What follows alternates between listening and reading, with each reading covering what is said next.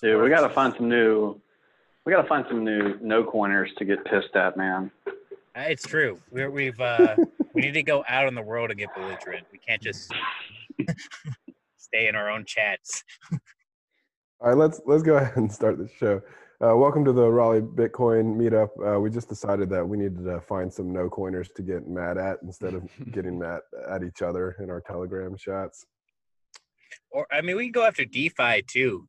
You know, those guys are bad dudes. There we go. Oh, that's just easy. That's low hanging fruit right there. It is, but I don't know. I don't think they know that they're part of the problem. I don't think they know that they're doing a counter revolution where we're all marching away from Goldman Sachs and they have reversed and started marching back towards Wall Street. And they think it's somehow helpful what they're doing. It does feel like they're just doing that creative financing, those, hidden mortgages, rehypothecation. It does seem like they're just trying to build that in to Ethereum, doesn't it? Yeah, it seems like there's a whole lot of not understanding what the problems of the systemic risk and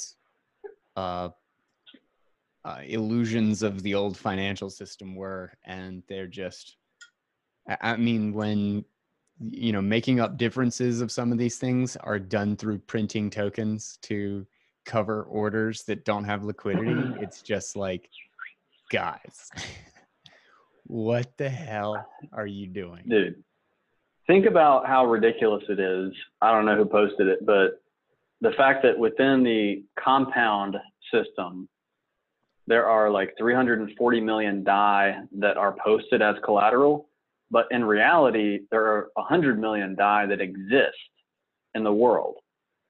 So like, think about if some, that would be the equivalent of some Bitcoin exchange claiming to have 60 million Bitcoin and people being like, this is fine, And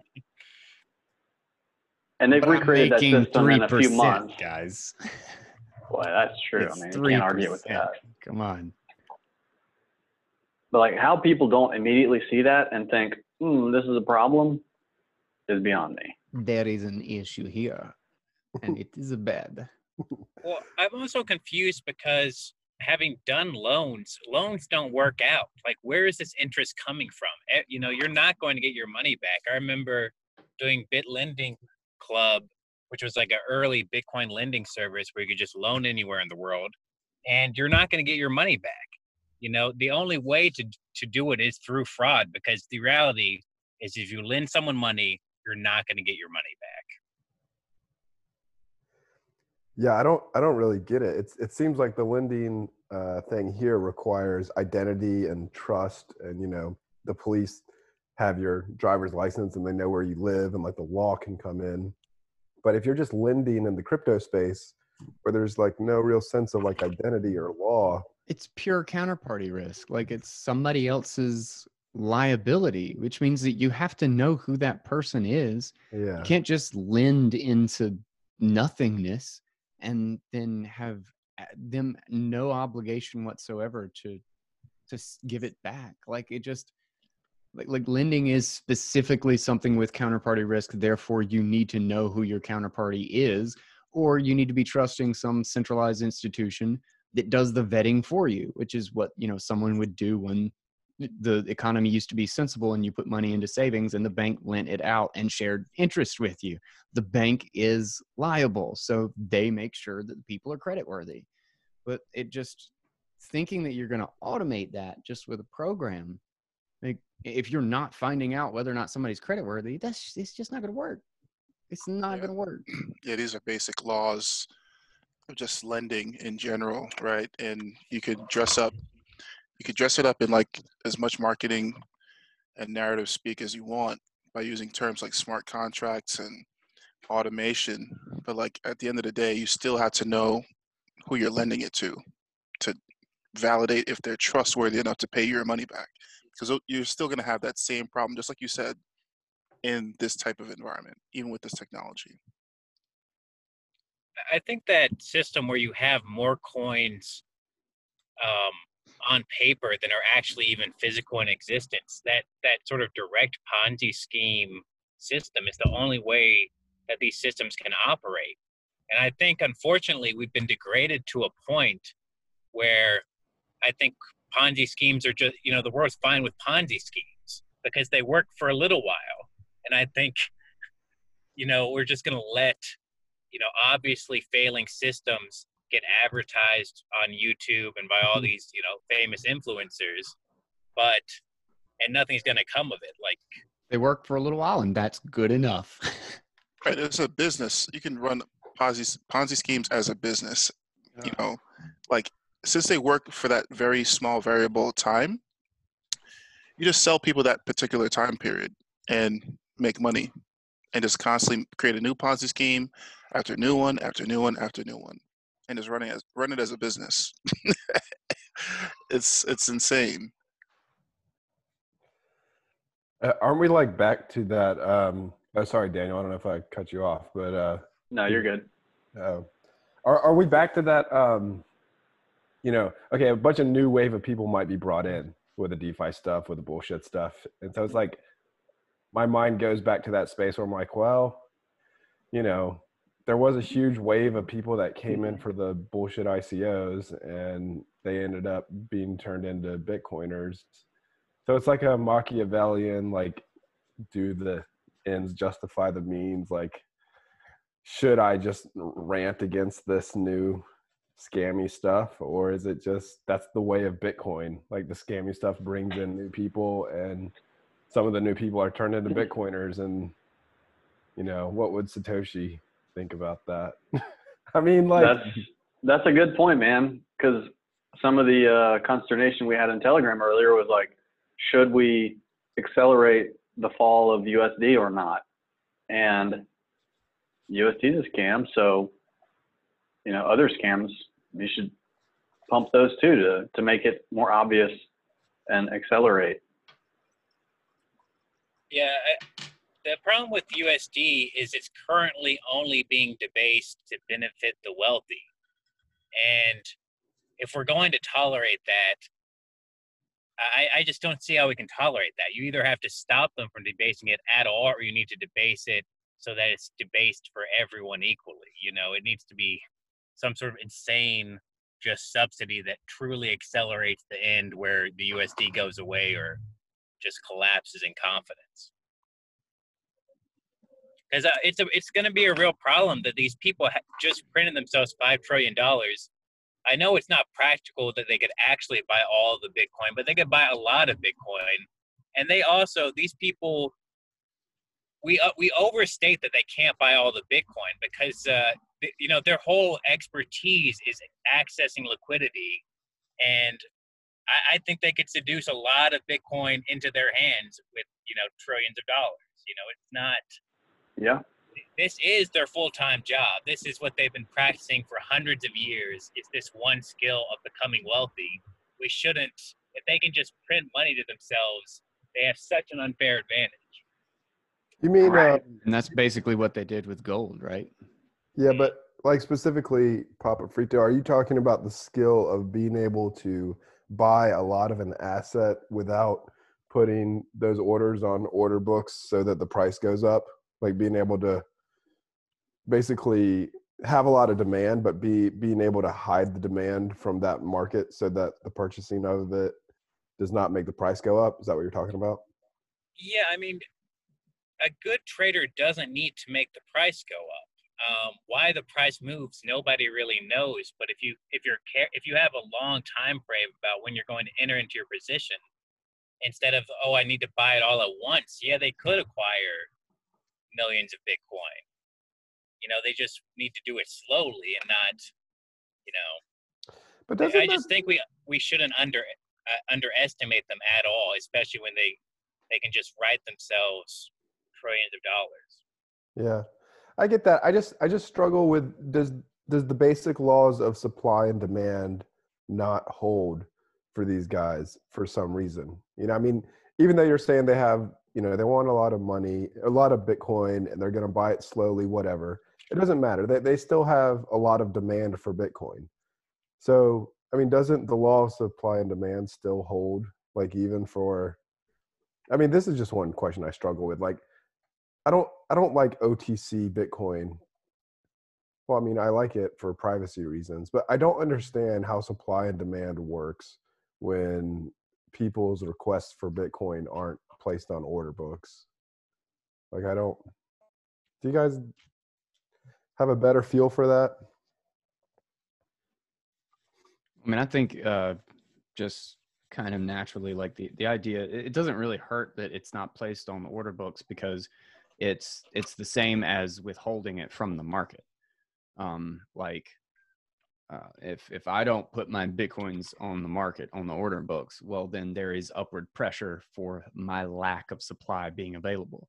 Same with the OTC markets, is that you're not really changing the dynamic, like the effect of it. It's just not, it's the absence of supply rather than a sell that is affecting the order book.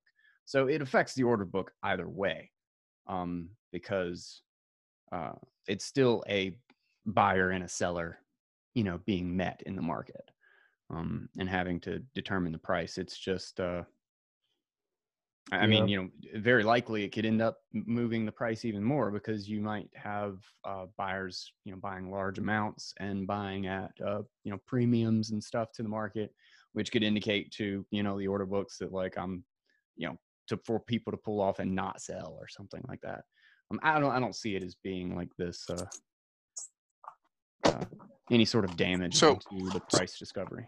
to me, like, is this like one of those situations where the problem, like we're worrying about a problem that really isn't a problem? Like, let's say the US government decides to buy all, no, not, they can't possibly buy all Bitcoin. Let's say they buy, realistically, they buy 5 million Bitcoin, which is a huge stretch, really, really hard to do. 5 million out of 21 million Bitcoin, let's say. And they have 5 million Bitcoin. They run at a cost, right? They're running literally at a cost. They're gonna have to bleed some of that Bitcoin eventually back into the market, back into the hands of people who are worthy of holding Bitcoin. I don't just see them sitting on 5 million or whatever number they acquire and just sitting on that. I just can't see that happening. Yeah, I mean, I don't even know how they would acquire 5 million Bitcoin, and Not that much available on the market. The price would have to skyrocket to get that much volume for sale. Yeah, but Say that, 1 yeah, that million. just gets back Any to number. the same question. Yeah. Yeah, it's like how to. Yeah, I mean, you have to have a seller, and I guess the seller always just gets to make that decision about whether they're going to sell for whatever price, whether that happens on an exchange or off the exchange. I guess, you know, we're just hoping that the magic of the market would just make that price skyrocket, even if it's done off the exchange, right? What I really like about when it comes to price considerations is that how many variables go into a price. You know, if we're looking at this as just gold for a moment, my desire to go to the local bullion dealer and just look at what he's got is going to have an effect on the price in some capacity. I may not even buy, just simply going out and trying to shop for something that is scarce will affect the price. And I think that's something to take into consideration when we're talking about price. I think price is one of those items that there are so many variables, it is non-quantifiable. It's just so much going in on it. And I think OTC definitely affects price. Even if we don't know what people are doing, they're certainly kicking around the can and doing things like Google searches to see, you know, what the fees are to buy, you know, $40 million worth of Bitcoin, right? That could have an impact on someone's Twitter app, right? And how that affects sentiments in a tweet, or just the little micro movements up to something grandiose like telling someone they bought $40 million worth of Bitcoin. I think there's just so many variables when it comes to price that it's just kind of one of those things you can never quite quantify. It just moves because it does. Yeah, and I think as soon as you start getting like central banks trying to buy up the supply of Bitcoin, like you immediately mark it as like the only way for them to get the volume and the percentage of the supply as to be effective or as to be like an important power or a potentially price setter of the good, is literally to make it like immediately part of the global like power sphere, like that, you know, they do that with gold, and gold is $8 trillion market.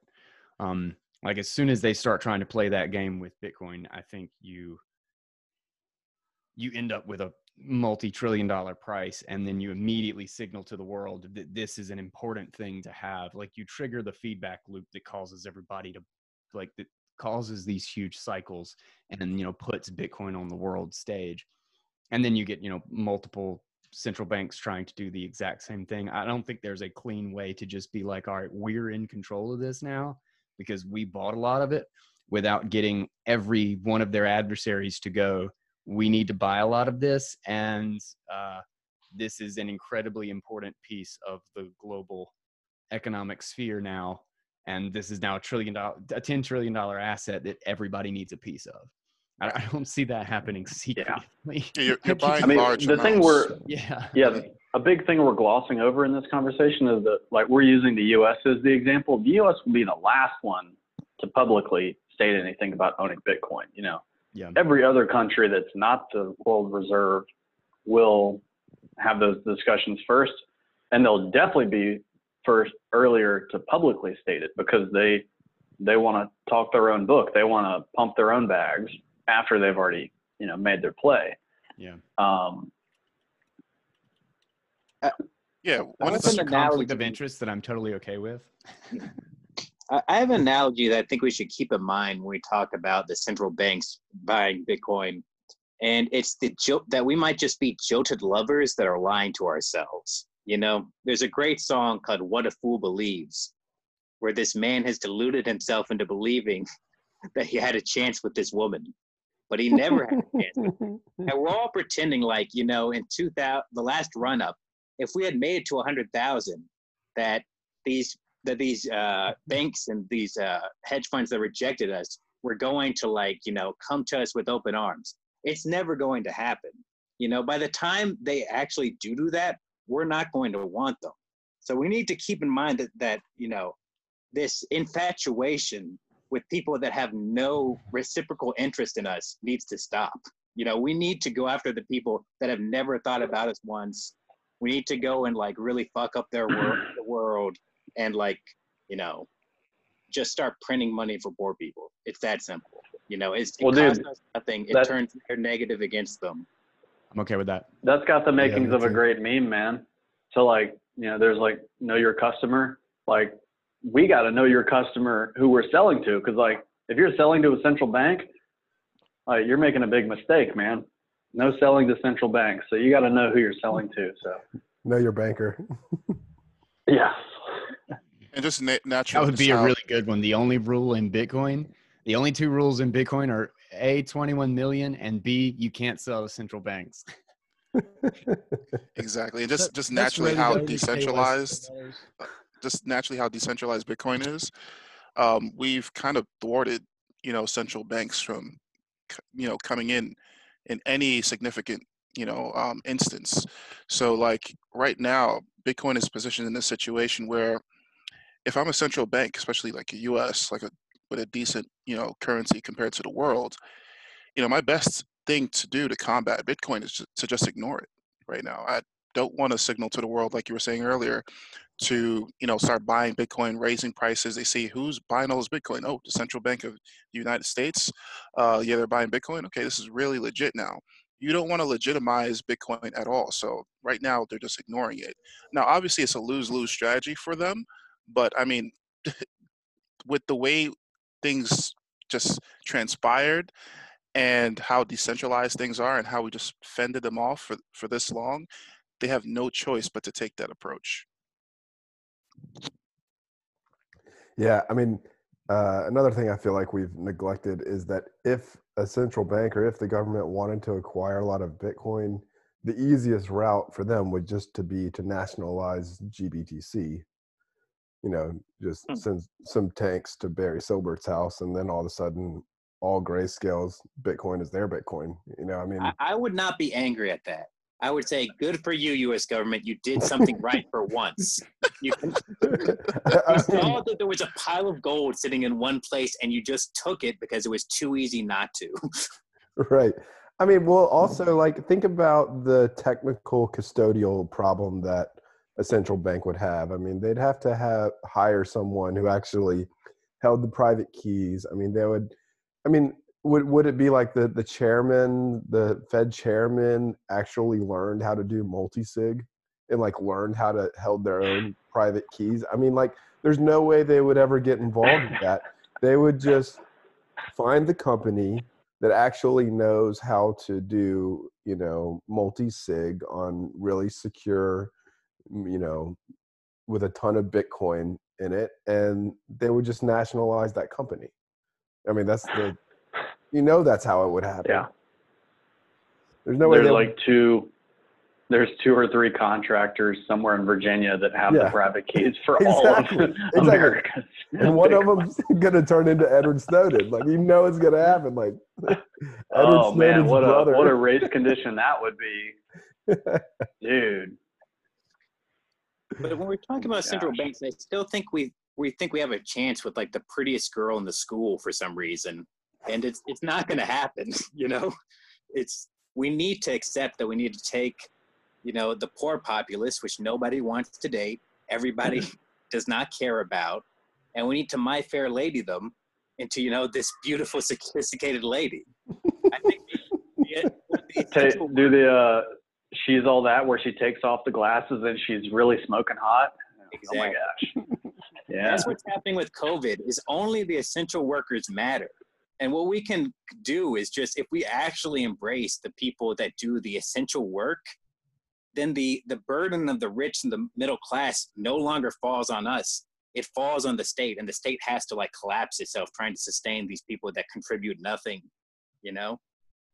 I think it's a great idea. I think Bitcoiners need to identify who's actually important, and then just keep raising the minimum wage until only those people have jobs. Who's essential for Bitcoin? Who are the essential Bitcoiners? I mean, it's just like who's growing the food and like who's building the infrastructure of homes and roads and best content, podcasts. Yes. I agree with you that I've always thought, people that are like, oh, we got to get the hedge funds into Bitcoin. You know, Bitcoin's only going to succeed if the traditional finance guys like decide they want it. Like, I've always been against that mentality. Like, that mentality to me just seems like more centralization. So yeah, I'm with you. Another way is the people that we think are attractive now are wrong. If you think about who was attractive 10 years ago and how flat their butts were, you know, times change. Now we go for the big butts.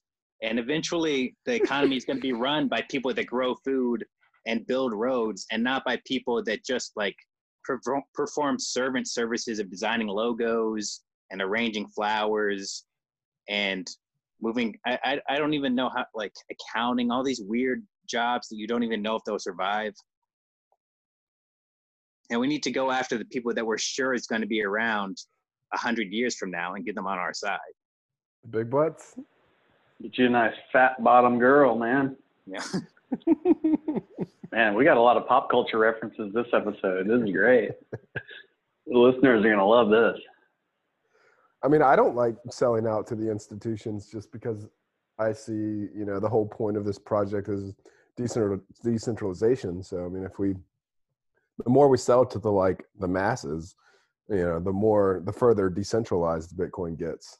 So, I mean, yeah, I'm always a fan of that approach, but, you know, I hesitate to align Bitcoin with any political movement just because I personally hate politics, and I see it destroy my family and everybody's families. And I'm in Bitcoin because it's like the most apolitical thing to be inspired about these days. But I mean, I totally get behind Bitcoin as the people's money. Like, I guess I'll go that far. Mm-hmm. You know? Yeah, that's good. That's good. I like that approach and prefer that approach. I mean, people they're gonna pitch to central government and, you know, the rich guys, they're going to just naturally do that. And I think that's okay. There's a space in Bitcoin for people to chase those particular people. There are also people who are chasing after people who are unbanked, like Andreas Antonopoulos. He's been, you know, for the past time that he's been associated with Bitcoin, at least, you know, that has been his main slogan, his main, you know, almost purpose with Bitcoin. So, I mean, there's different angles and avenues. And right now it's just that obviously the central banks and, you know, the big money guys, they're the forefront because that's what everyone's chasing. It seems like they're chasing when it comes to social media, but there's other, you know, initiatives that are happening behind the scenes with, you know, other folks as well. I think also Bitcoin might have been backing the right pretty clearly the entire time, and the right never backed us up. Like we started out as all libertarians, pretending like Republicans could do some libertarian things, and it failed. Like we might have pretended like we were apolitical, but we were probably libertarian, and we need to now jump sides and just make a strong alliance, because the alliance never formed. You know, the rest of the rich people never jumped on board our cause. You know, we supported a lot of ideals that and got nothing for it. I find the most interesting thing about politics in this day and age that seems to be accelerating at a ridiculous rate is the level of division and animosity about increasingly dumber, stupider, more arbitrary shit. like literally, like down to pronouns, whether you have a mask on your face, that this would lead to screaming, cursing fist fights of just everything is politicized. Yeah. And the government is supposed to have some rule about every dumbass preference that exists. And there is a right preference and there is a wrong one. End of story. And you are the evil shithole of society if you don't have the right one. And it's absolutely crazy. I don't know. Like that's why I try to stay away from it, because it is so unbelievably divisive. Like to just make a comment about a mask one way or the other will get one group of some people just screaming at what a crazy psycho you are, and or canceled or deplatformed or whatever the hell it is. Where like I don't know, like you know, it's obviously just a building of pressure to something here. But I don't know how we walk this back. Like we're getting, I mean, I feel like it's inevitable that it does happen.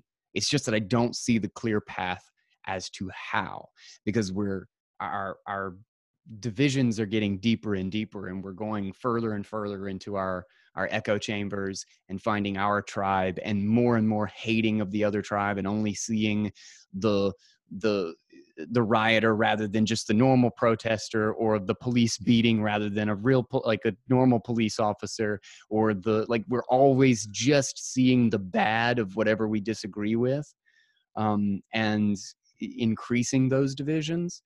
But like that's why I think, you know, maybe again just focus on Bitcoin is that it's a very unifying thing. It's looking at a solution rather than all of the reasons that we could hate each other, because there's a billion dumbass reasons we could hate each other, and people are increasingly loving all of those reasons. But it's just crazy. I don't know. Yeah, I don't think anyone's asking Bitcoin, the Bitcoin God, whether they should wear a mask or not before they go out to the store. Like this, if you're expecting an answer from that, like, yeah, you're doing it wrong. So I mean, like, yeah, you're absolutely right. Like this is strictly apolitical. It's just like a situation where like you choose whether or not you spend your money at Starbucks and Dunkin' Donuts. The key base here is the money. Where are you spending your Bitcoin? Just replace money with Bitcoin. Where are you spending your Bitcoin? How are you using your Bitcoin? That's strictly up to the individual. That's not a Republican thing. It's not even a libertarian thing. It's not even a Democratic thing. It's not even whatever. It's strictly the individual's choice on how they use the Bitcoin. So I got a hypothetical for you guys. So is it better if Bitcoin is apolitical, so it's not political at all, or is it better if Bitcoin is political for whatever party you want it to be for? Because you can make the case that like Bitcoin makes a lot of sense to libertarian people, and from conservatives, you know, get off my rights, like limited government type, limited spending type stuff. It makes sense to conservatives. I'm sure there's lots of liberal, you know, ways that it can make sense. Should we just market Bitcoin as the solution for everyone's politics and not no politics? That's kind of what I wonder about, just because like politics is genuinely the center of so many people's worlds and identities. Is that like, if, you know, if the left, which I don't even know if they care anymore, but if the left still wants to end the drug war, it's like and wants to end just wars in general. Dude, well, here's a great tool to actually help that. And then if the right still cares about individual rights, which I don't know, well, then here's another great tool for that. If the libertarians want to be sovereign, well, then there you go. There's a great tool for that. Like market it to, and, you know, get can you maybe get a liberal to be like, yes, let's end the wars, and a Republican to be like, yes, let's have individual rights and, you know, whatever, and get them to sit down and realize that they have a joint solution, something they can agree on, and actually get behind and be like, all right, well, let's just fix these two problems, and we'll ignore all of the reasons why I might want to stab you right now. We'll just stop talking about that for a minute and solve one of our problems, and move forward after that. I mean, Bitcoin is the great unifier in our society. You know, when two people come together around Bitcoin, they're immediately friends, and you cannot be not friends with someone who's a Bitcoiner. It's just like how we envision money today. Right. Like a Republican, Donald Trump is raising money to go for re-election. Joe Biden is raising money to become the president as well. Kanye West is raising money and supposedly has money to become a president as well. All these people, they're raising money. They're using money to fund their initiatives. It shouldn't be, well, Kanye West, he wrote a tweet about Bitcoin, so that's Bitcoin. No, it should literally be just all this, like, omnipresent, all over the place, just like how we envision money right now. But it's a better form because it's now something that makes you sovereign as an individual. Now you have more control, more access, you know, more ownership over it. But it shouldn't be like, Donald Trump tweeted about It's like bad Bitcoin, so Bitcoin's bad to Republicans. Yeah, like Republican raises money for campaign in USD. Like USD Exactly. is Republican. Like, Right. No, everybody loves money. Yep. Yeah, it's a good Yep. way. Yep. It kind of like it goes back to that, you know, a crook and an honest person will both exchange money because even though they have nothing else in common, they both believe that the money has value. It's kind of like Bitcoin's like, it's kind of like becoming the water. You know, there's certain things that underlie politics, like language or money, or even kind of like the internet, like Linux. You know, it's like, is Linux Democrat or Republican? You know, it's like, is Wikipedia Democrat or Republican? Like these is TCP/IP. Yeah, it's like Right. it's like like you have to have kind of like a foundation to stand on in order to even have an opinion. So it's kind of like, I don't know. I hope Bitcoin becomes one of these just foundational things. I mean, like, yeah. All right, go ahead. The problem and the reason I think we need to work on just raising, or at least publicly advocating to raise the minimum wage in response to what's happening to the dollar, is because half of America can't buy Bitcoin. They just can't. They're not allowed to participate because the entire economy has been rigged to make their wages low, and their wages are so low they can actually not buy Bitcoin. And the economy is messed up that it is becoming increasingly difficult for them to possibly raise their wages, especially in COVID. You know, we don't know what the future holds. Are any of these college students going to get jobs? You know, or half of them going to get jobs probably. So we need to think about how if people can't even afford Bitcoin, should maybe Bitcoin do something about it, especially when it costs us nothing to debase the dollar and end poverty, and it helps us, you know? Yeah, I'm not sure about this ending poverty. I don't know if that's my hill to die on, honestly. But I do hear what you're saying.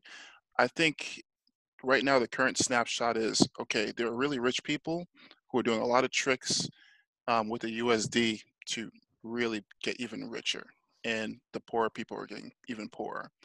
I think yeah, the poor people don't have access to buy Bitcoin right now in the ways that they need to buy it.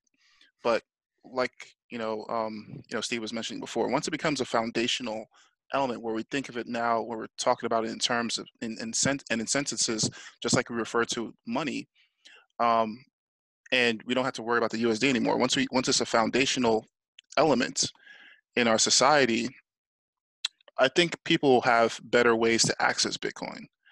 I don't think we should worry about it right now in terms of okay, people are just poor, they don't have access to money or Bitcoin. When Bitcoin becomes that foundational element, they should be able to that crossing the barrier like that caste system that we have right now, it should be much easier with a money like Bitcoin, especially if you're providing value to society, to cross barriers and to elevate yourself if you need to. But it's just a lot harder right now because we're thinking of it in the context of the USD, which is rigged, just like you said, is completely rigged. But Bitcoin, really hard to rig. And once you're in that system, the point is you have to be in the system and everyone has to agree that this system is what it is. Then that's when you're going to see, okay, if you're poor, okay, provide some value to society, we'll pay you Bitcoin. Like so Papa Frito, you've talked previously about how a lot of people's jobs are kind of like faking productivity, like where you just kind of sit around all day and you have to act like you're working, your boss has to act like they're paying you or something like that. I love that. So how does increasing the minimum wage fit into that? Does it fit in that, like, this money is fake anyways and your job is also fake, so we might as well give you a bunch of fake stuff? Increase I the think fake the stuff. way that the current ruling class is that rich people courted people they wanted to hang around with. They courted people that can dress nice and talk well, and that's the middle class. But the middle class doesn't do anything. But they knew that they could create a nice, 50% of the populations is just servants to rich people, but they do no actual fundamentally important work. They're not making human life survive. So we need to court the other 50%, which has never been courted before, because the only way this system works is the foundation is poverty. That because we have so much poverty, we're going to have a huge middle class that is loyal to the rich. And instead, we're going to be like, well, we're the new rich, even though we're not rich yet. We will be the new rich, I assure you. And we're going to go after the people they've ignored. And this will kind of take the system right out from under them. So I would be willing to get on this campaign a lot more easily if instead of raising the minimum wage, we just raise the unemployment benefits. Because I think a society that has 3% unemployment is fundamentally not doing something right, because there should be like lots more people they're not unemployed, but they don't have to work. Well, that's not true. I think unemployment, some section of unemployment is just in the mobility of the economy. Like you're always going to have some section that is in the process of learning something new, transitioning out of an industry that is in decline and transitioning into an industry that is growing. And if you don't have something, like if we're talking about the long term and we're talking about a sound money system, like the incentive is to not have unemployment because you're you're already splitting the extra productivity among everybody who has savings. So the point is to make the economy as mobile as possible and to incentivize people to have their own savings as much as possible. And with that, they have, not only do they have their own mobility and their own independence in doing that, but they have the ability to quit a job when the air conditioning isn't being cut on and conditions are crappy and their boss is kind of a jackass. It's like, oh, well, all right, you know, I've got 3 months of savings. I'm out of here. I'm not putting up with this crap anymore. I'm going to go find a better job. I'm going to go work with a better company. Like, well, I think that's a lot of what I'm saying as well. And that, you know, you shouldn't always be hanging on by your last paycheck to survive type of thing. Yeah. I think that's literally just a product of our money though. Like, I think Bitcoin naturally solves that. I think it does, but like, shouldn't we accelerate that? I think the end is we want Bitcoin to surpass the dollar as soon as possible. And are you saying to do that with dollars? We need to do it by courting poor people. They can fake. Nobody can wrap their head around $5 trillion. That's not going to actually debase the money, because the people who can wrap their head around that can make sure the prices don't move. If we raise the minimum wage to $20, which I think we should, I think we need to be more liberal than the liberals. This way we get a name for ourselves, whether it actually it's just a PR event initially, but it is kind of like staking new ground, where you say $20 an hour, 30-hour work week. We need to scare them with like, oh no, Bitcoin just changed sides, it's acting crazy now. But it will also get attention, you know?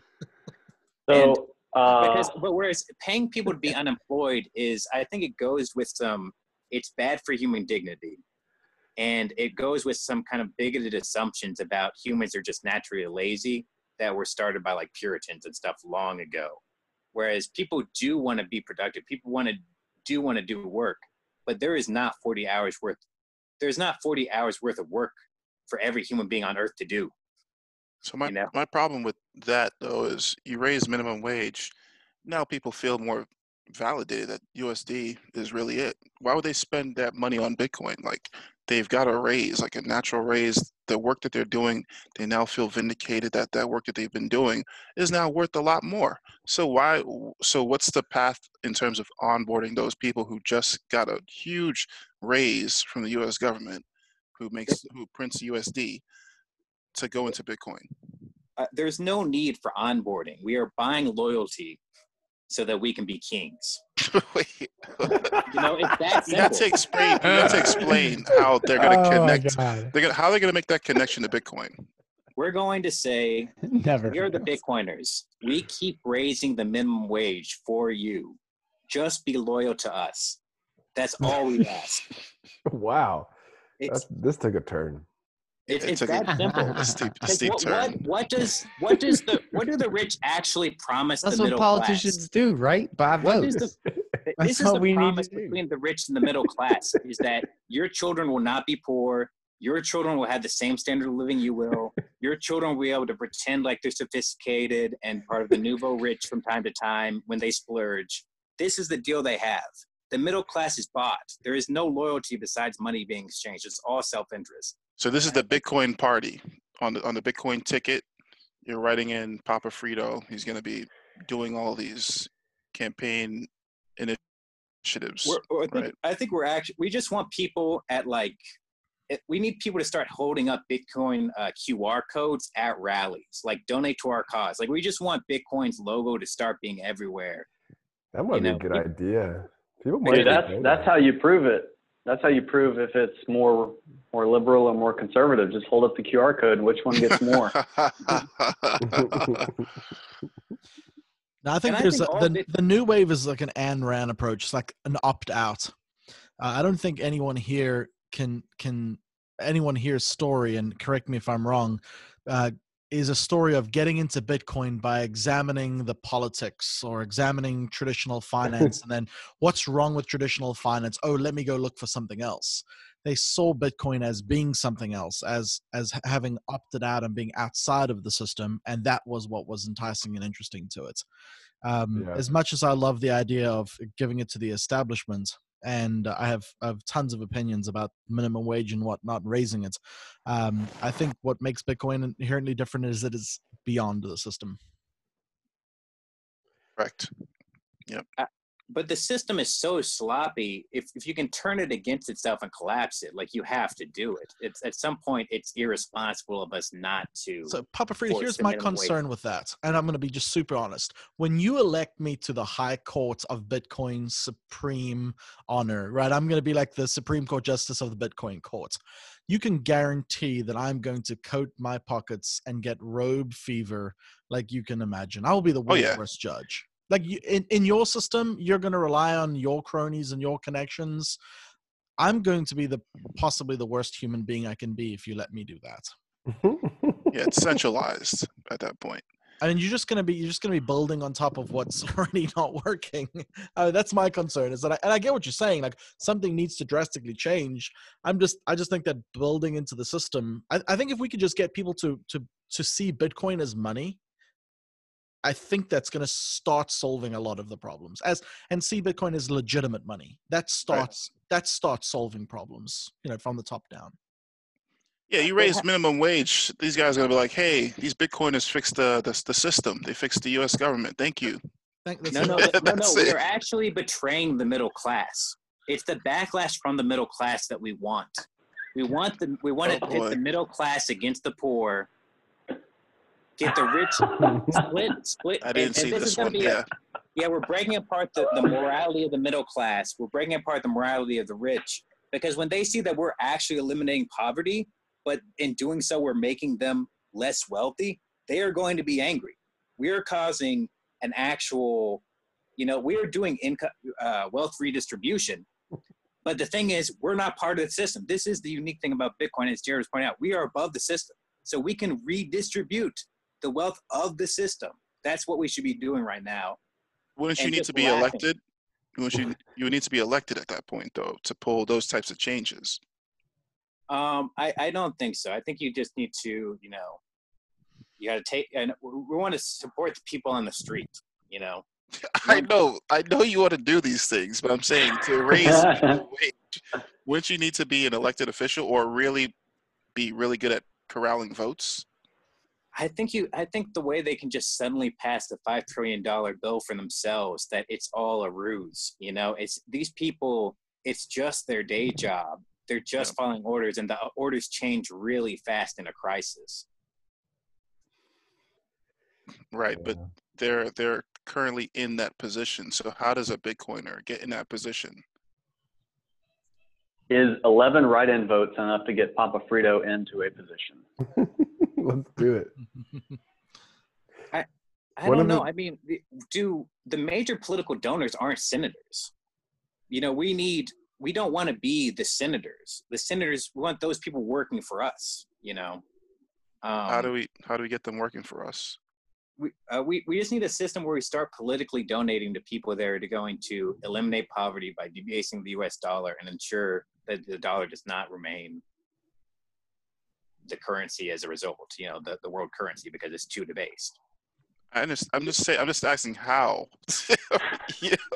Like there's people like, okay, let's say like a George Soros, right? This guy is loaded with money. So we would kind of need to have more money than that to make any waves. So, I mean, I don't think people do give very much money to causes that have a chance to succeed. I think when a cause has a chance to succeed, the fake political support immediately evaporates, and that you can create real change by actually funding people at the moment when they're on the cusp of victory instead of pulling support. The current strategy by both the left and the right is anytime real change is about to happen within their party, they pull the floor out from under them and then pretend like they didn't. They just lose the battle to maintain the status quo. But we're just gonna be that extra push that gets it over the edge. So I've got a good throwback for you guys here. Have you guys ever heard of Operation Snow White? Nope. So, criminal conspiracy by the Church of Scientology during the 1970s to purge unfavorable records about Scientology and its founder, L. Ron Hubbard, from government agencies and foreign embassies. They basically had a bunch of people apply for government jobs and go in there and start burning documents. Papa Frito, it sounds like that would be a better That's amazing. linear attack or Wow. lateral attack on what you're suggesting. Stuff We're to going- The yeah. specific people we donate to are church leaders that want to help the poor. We're hiding behind both the left and the right when you embrace this person, because the right can't attack a religious leader and the left can't attack a poor person, and they don't know what to do. They're just strategically, they're not ready for this scenario, so they don't know how to react. They don't know how to react to someone coming in and going away with the program that, actually people are worthless, robots are going to take all the jobs, let's just give them unemployment. No, we're actually saying, no, people have dignity. They should only work 38 hours a week. They should get paid $20 an hour in poverty now. And no side can handle that because it's outside of their paradigms. The battles they've created are fake. It is these battles over, like, let's wear masks or not. They want to have a battle over let's wear masks or not. Was it good that Dr. Fauci lied to us? Was that a great moral act because he saved the mask for the critical workers? So that's what they want us to talk about. We have to make the conversation uncomfortable because we're outside of the system. Hey, Frito, when I'm not sure if it's intentional or not, but the way that I think about someone being poor is that they they don't have a lot of money, but poverty is like a lack of essentials. Like if you didn't have food, you might be in poverty, but you could, in Venezuela, like you could have $1 million Venezuelan dollars and still be poor. Do you get what I'm saying? Like, is the goal to eliminate poverty or to eliminate being poor? Well, or is that even a difference? I don't know if so I would you say...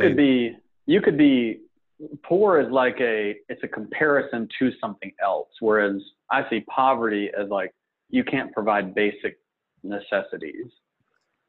Well, I think both are, like, I mean, even just the idea of basic necessities, like all that is relative. Yeah. Like poor in, most of the poor in the U.S. have a shockingly higher standard of living than the quote unquote poor in India or every China, other country, like rural. Yeah. Everything not in the Western world. So I guess what I'm saying is that is the elimination of poverty an actual thing that could ever happen no matter what money we use? I think so. I mean, technology eliminates poverty. I think it eliminated poverty almost 50 years ago. And then now we live in a situation of artificial scarcity. We figured out all the crop stuff, all the, we can grow everything all over the world. We've modified it so it grows faster than ever. It grows in more abundance than ever. Same thing with like housing and stuff. We just have made artificial scarcity a fundamental part of the system instead of made it so you could build a house for $10,000. So it's like we've spread out the artificial scarcity over the entire economy instead of concentrating it on the money. Correct. The middle class's job is to create artificial scarcity. That's their whole thing, is that their poor people do the actual work. The middle class creates artificial scarcity and gets paid like a fee to do that, and the rich keeps 90%. Oh, man, crazy. I truly think sound money, like I don't know if there is, I don't know if I would say that there is a quote unquote solution to poverty, as if there is just a point where there's no such thing. But I think actually society today, even in the current environment of horrific imbalances, unbelievable inequality with the wealthy, and the poisonous monetary system that we are under. If you look back 150 years ago, 200 years ago, there wasn't people didn't even talk about poverty. Like poverty was it. Like that was what, like nobody's holding like a candlelight vigil for like poor people in, you know, rural 1800s. Like it just wasn't even a thing. People only care about something. Like you only protest something when you're on the cusp of actually solving it. And if we actually had a sound money system, like if you look back from like 1971, our average productivity has like 3x'd. Like, I mean, just a staggering increase from a historical perspective, like just unbelievable. If you look back in history at just the productivity of an hour of a human's time, it's unbelievable how much more productive we are just 40, 50 years ago. But we have seen none of it in value. Our money has captured none of it. It has all been confiscated. Our median wage hasn't moved. It is almost exactly the same as it was, despite a 200%, a 3x in what we actually produce. And if we actually had sound money and we are actually properly distributing and paying out the value of the production to the people who were producing it, and incentives were realigned, I think we have the closest thing to saying to an accuracy of saying the phrase "we have solved poverty" as can exist in the world today. Yeah. Hey, dude, by the way, your cameo on that film, hardmoneyfilm.com. That was great, man. Dude, I just saw it. I just saw it like a couple days ago. Me I was too. like, I just oh saw shit, it and I got the today. last word. That was great. Dude, I know. I felt real good about that. Yeah. Wait, for you guys I haven't seen that. Where can we see it? Well, you know, there's that website, WTF happened in 1971.com. Yeah, it was just on the site. Yeah, like 1 minute so ago. Great site. Well, they decided to make a movie about the site, or just, you know, the concepts in the site, and had a bunch of people talking, and they had Guy Swan give like one of the final kind of recaps of all that shit. It was great, dude. No kidding. Yeah, it was Can somebody post the link? Oh, hell yeah. Bitstein was in there. Nice. It was just, they pulled from podcasts and interviews. Hey, Jared, post all that one sorts of to the whole group. That's it's awesome. Yeah, I posted it on the Telegram a couple days ago. I got it in. hardmoneyfilm.com. I think that's the URL right there. I'm sorry. Yeah, yes. Go ahead, guys. Say that one more time. Oh, I just typed it in. It was, I think. Yeah, that's it. hardmoneyfilm.com. It's in the chat. And not to be confused with Hard Honey Film, which is a straight up porno site. Right. Yeah. Okay, One I'll look at letter that makes one later. all the difference. I'll check that one out. I'll check that one out later. I'll watch Hard Money Film for the next 30 or 40 minutes, and then before I go to sleep, I'll watch Hard Honey. Wow, 30 or 40 minutes, man. That's good.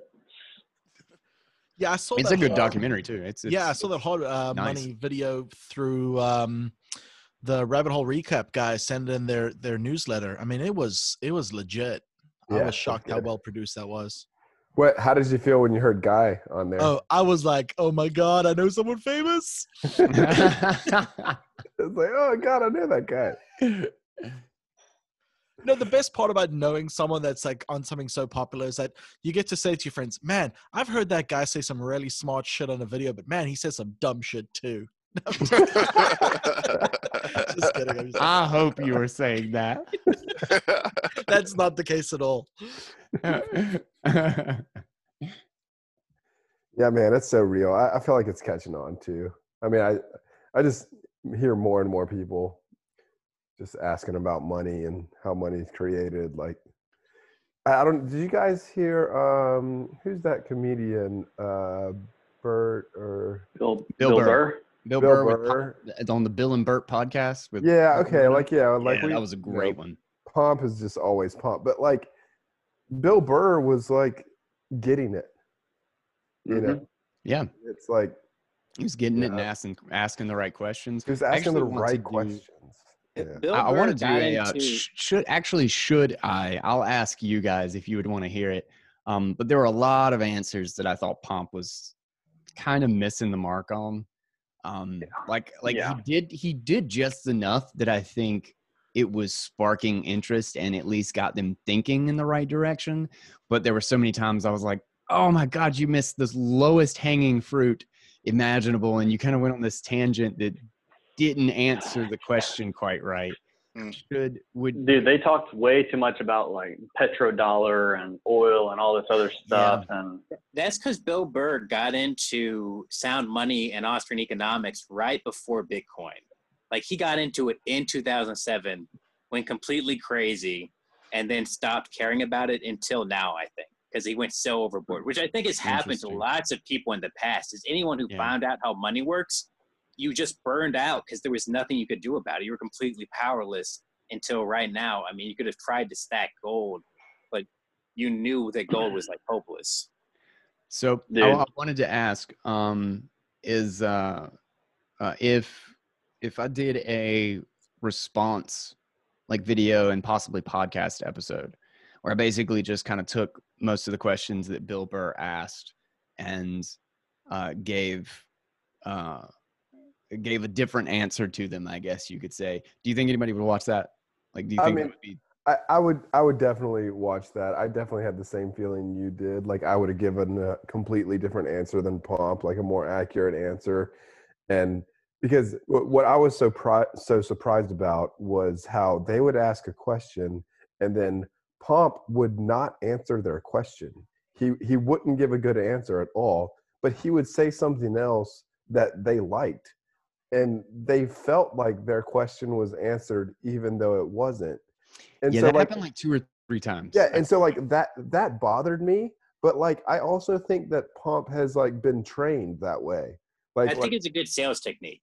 yeah, it's like It's here's what fantastic that sales. person's asking. They can't really handle the answer to that question. So let me just say this, which is like a tangent, which is like related to their question. I think he's just learned that that's what works with people that aren't comfortable with concepts like open source and decentralization, and that they're not ready to handle that kind of That's an interesting. thought, you know. And That's it's an interesting take because I couldn't Yeah. decide if it was Pomp didn't know how to best answer it, so he just answered something tangential that uh, that helped to explain like a similar principle, but didn't really answer the question. You know, like it was on the same topic. You know, when he did that, I feel like, but that's interesting. I never thought about the fact that maybe he was literally just going into something that he thought would kind of appeal to who he was talking to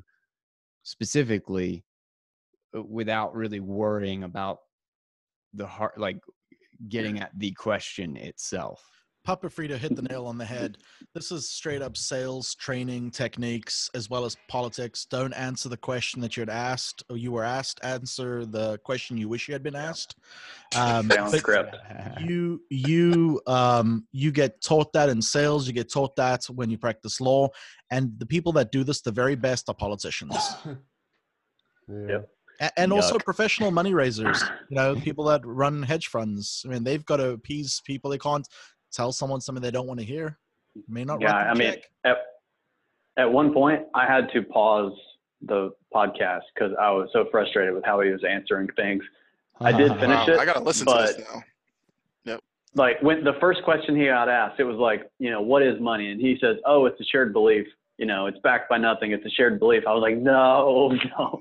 That got me. I was like right out the gate. I was like, oh Jesus! Like Oh, because God.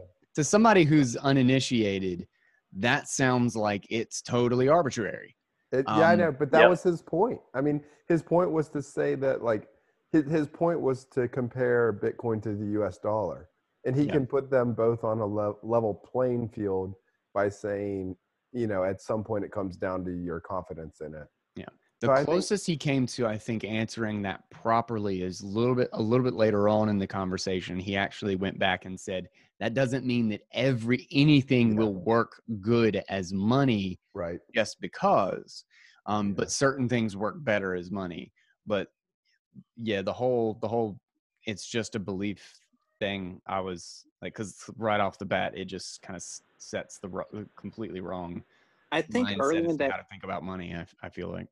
I think early in that interview, he got asked like impossibly tough questions, which is like, how does inflation happen when money's not backed by anything? Like, Oh my how does God. that happen? Like, there's really no good explanation for it.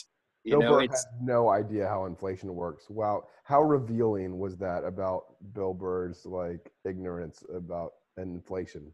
We're just talking about gold. Did you guys listen to that part? Yeah, Like, I can't place it. man, it's just. I think think he was it's just confusing debasement indicative with of how inflation. everybody. I think it's indicative of how everybody thinks about it. Like people just don't know what inflation is, and I think just calling it, just the word inflation obscures what the hell's going on. Like it is confusing in and of itself to the average person. yeah. Like I think you should just call it counterfeiting. Like they've counterfeited more money into the system.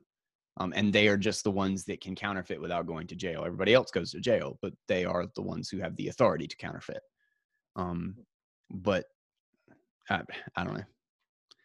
It was a little bit. Like I loved the whole thing overall. I watched it to the end. I was very happy with it. I felt like Bill Burr was definitely like on board and following, and he got, I think he got rabbit holed. Same Wow. with Bert. Bert probably more than Bill. But nonetheless, Dude, I from still the- think there from were a the lot response- of answers that Pomp could have done better. Yeah, I mean, from the response that we got from this group, like, I think people would be pretty happy hearing your responses to these things. Yeah, I definitely would. I could do an mean, easy hour rant on that shit. well, YouTube loves Yeah. reaction videos. They're always yeah. popular. That's what I was thinking. It was like I should just do reaction videos to, like, people are talking about Bitcoin all the time and they constantly get it wrong. And I've been doing outreach and like just listening to random like finance podcasts that are talking about Bitcoin and blockchain. And I just want to be like, I want to get like kind of an in, and it's like an easy way to get content that I'm explicitly responding to. So like I don't have to, I'm not confused or wondering about like how to organize it or like what the content's going to be. I'm just responding to something that I think is incorrect and correcting it. But I then would just also I pick might your- get on their radar, like Bill Burr might actually listen to it. yeah. Also, pick your battles. Like we're talking about the sales technique. You don't want to.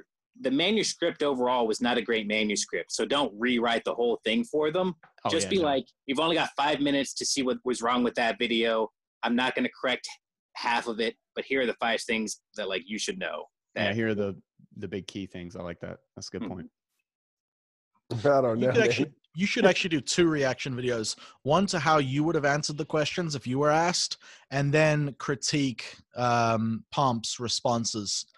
I'm gonna Internet make loves Pomp hate me. controversy. Internet loves controversy. Yeah, I'm gonna give like a totally different response than Papa Frito there, but I really like when, I think you've done this sometimes, but I really like in general where people just like stop a video. They'll just like play this and they're like, all right, let's pause right there. All right, hold on a second. Let's slow down. Let's break this down. And like, this guy said, what is money? Let's dig into this Let's a little bit. really talk about what money. Let's really talk about this. Like, Yeah. I know that's different than the audience that Papa Frito is imagining right now, but I really like it when people do that, and I think you'd be really good at that. Well, I caught myself watching a bunch of reaction videos lately, and like halfway through like the 4th or 5th video in some series that I was watching, I was like, why am I watching this? Why am I enjoying this? Why am I not just watching the actual video? And it just kind of caught me. I was like, shit, why is this? I don't know. There's something intriguing about getting someone else's response to some other content, like to something said on Joe Rogan or, Yeah. and so I was like, I could do that pretty easily. Yeah. I just think you want to keep them thirsty so they keep researching on their own, Good point. Yeah. I will keep all of this in mind, but I think I might do that this week. But I mean, I will say actually that I haven't liked Pomp for a while, but just because he got into that tokenize the world and all that bullshit. But seeing him on that show, I had a little more respect for him. Like I was like, okay, like I get it. I don't know. He did a lot better on that show than I expected him to. I guess is what I'm saying.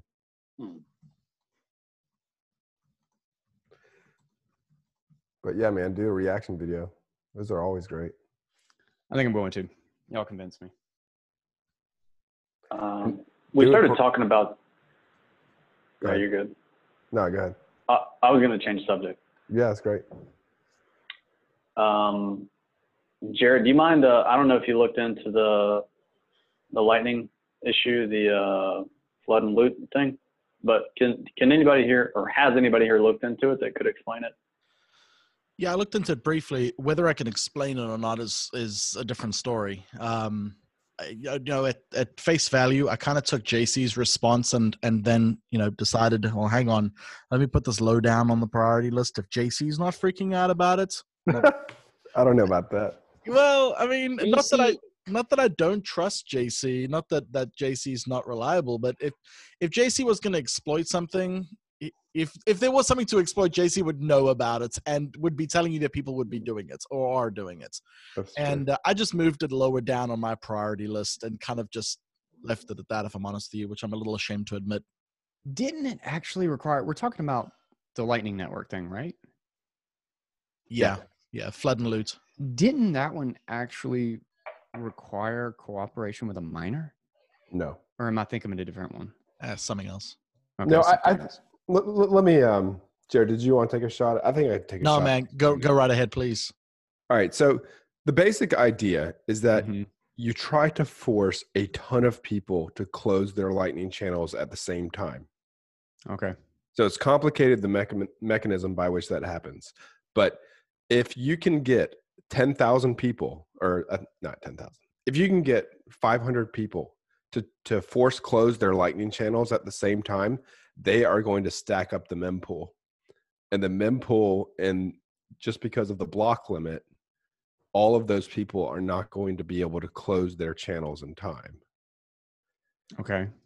So it's like this guy, he set up the attacker can set up a sending Lightning node and a receiving Lightning node, and he can send hundreds and hundreds of payments through hundreds and hundreds of channels. Try to get as many people involved in these payments as possible. And so the sender and the receiver both know this like shared private key, but all of the people that are involved in the routing of these payments, they're just left in limbo, and you leave them in limbo for as long as time possible. And for so long that they eventually need to close their channels. They all try to close their channels at the same time, but they can't close them at the same time because that requires an on-chain transaction. Mm-hmm. And you just end up with way too many on-chain transactions trying to close in the same window, and they can't all close. So, Right. so how do they get people to force close the channels? Do they somehow get them to lock up an HTLC that never goes through or something? Yes, exactly. How do they do that? Do you know what mechanism they're doing that with? Daniel, can you I think it's like, by opening their own channels with those individuals. Okay, so Yeah. it's somebody who has built a big position in Lightning Network, gotten a Yes. crap ton of channels. Yep. And then, yeah. okay, so they are actually a part of each of these channels, and then That's right. they're trying to they're get not a part everybody of to each. close. Yeah, they're not a part of each of the channels, but they're the beginning and end of the payment. Oh, So, okay. So normally they're doing in circular Lightning, payments. right, either circular or, or you just have two separate nodes. And instead of correctly revealing the preimage and letting it, flow back through the hops, the attacker already knows the preimage, so they pull without actually revealing it or something, and it causes like a cascade effect through all the people that they've routed through. Okay. Interesting. And again, That I haven't really looked at it though. That seems pretty difficult to. That seems a little unlikely, but I don't know. I want to dig into exactly like what they can pull off, because if they're doing like old transaction states in those channels, some of them are going to go through, and unless they are literally holding none of the legitimate balance in any of the channels, which naturally, if it's a circular payment, one channel they're going to have a balance and one channel they're not. One channel the payment's going to be coming from, one, two, they're absolutely going to have balance in some of these channels, which means they're also, for anything that does go through, risking their full balance in a lot of these channels in the effort to hopefully win out the battle in a bunch of these other channels.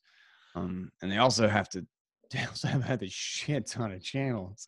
So I don't know. I'd be really curious to dig into the specifics of like how they could minimize their costs and risk going into it, to actually shut down force close all of these channels, and make sure they come out ahead.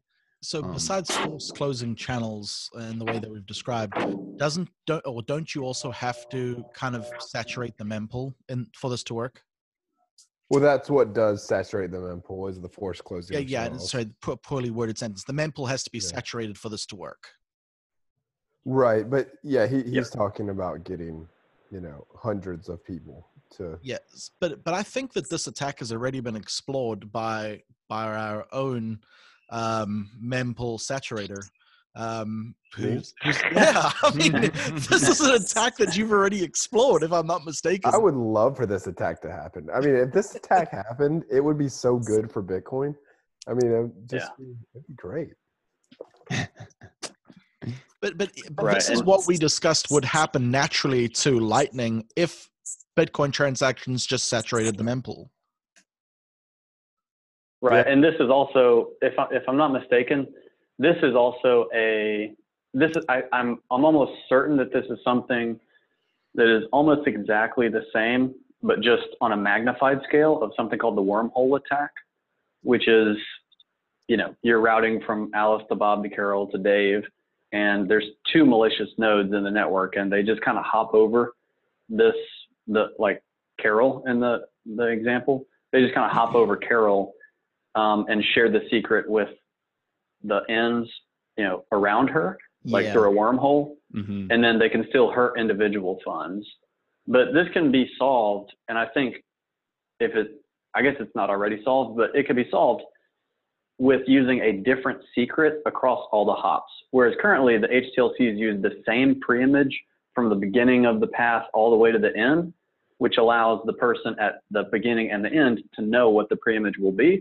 But this is like, there's already been a ton of work done on this to where each hop will, like, they'll use, part of the same preimage, and they'll just like adjust it with some salt or some, new randomness, so where you're not actually using the same preimage on each part of the hop.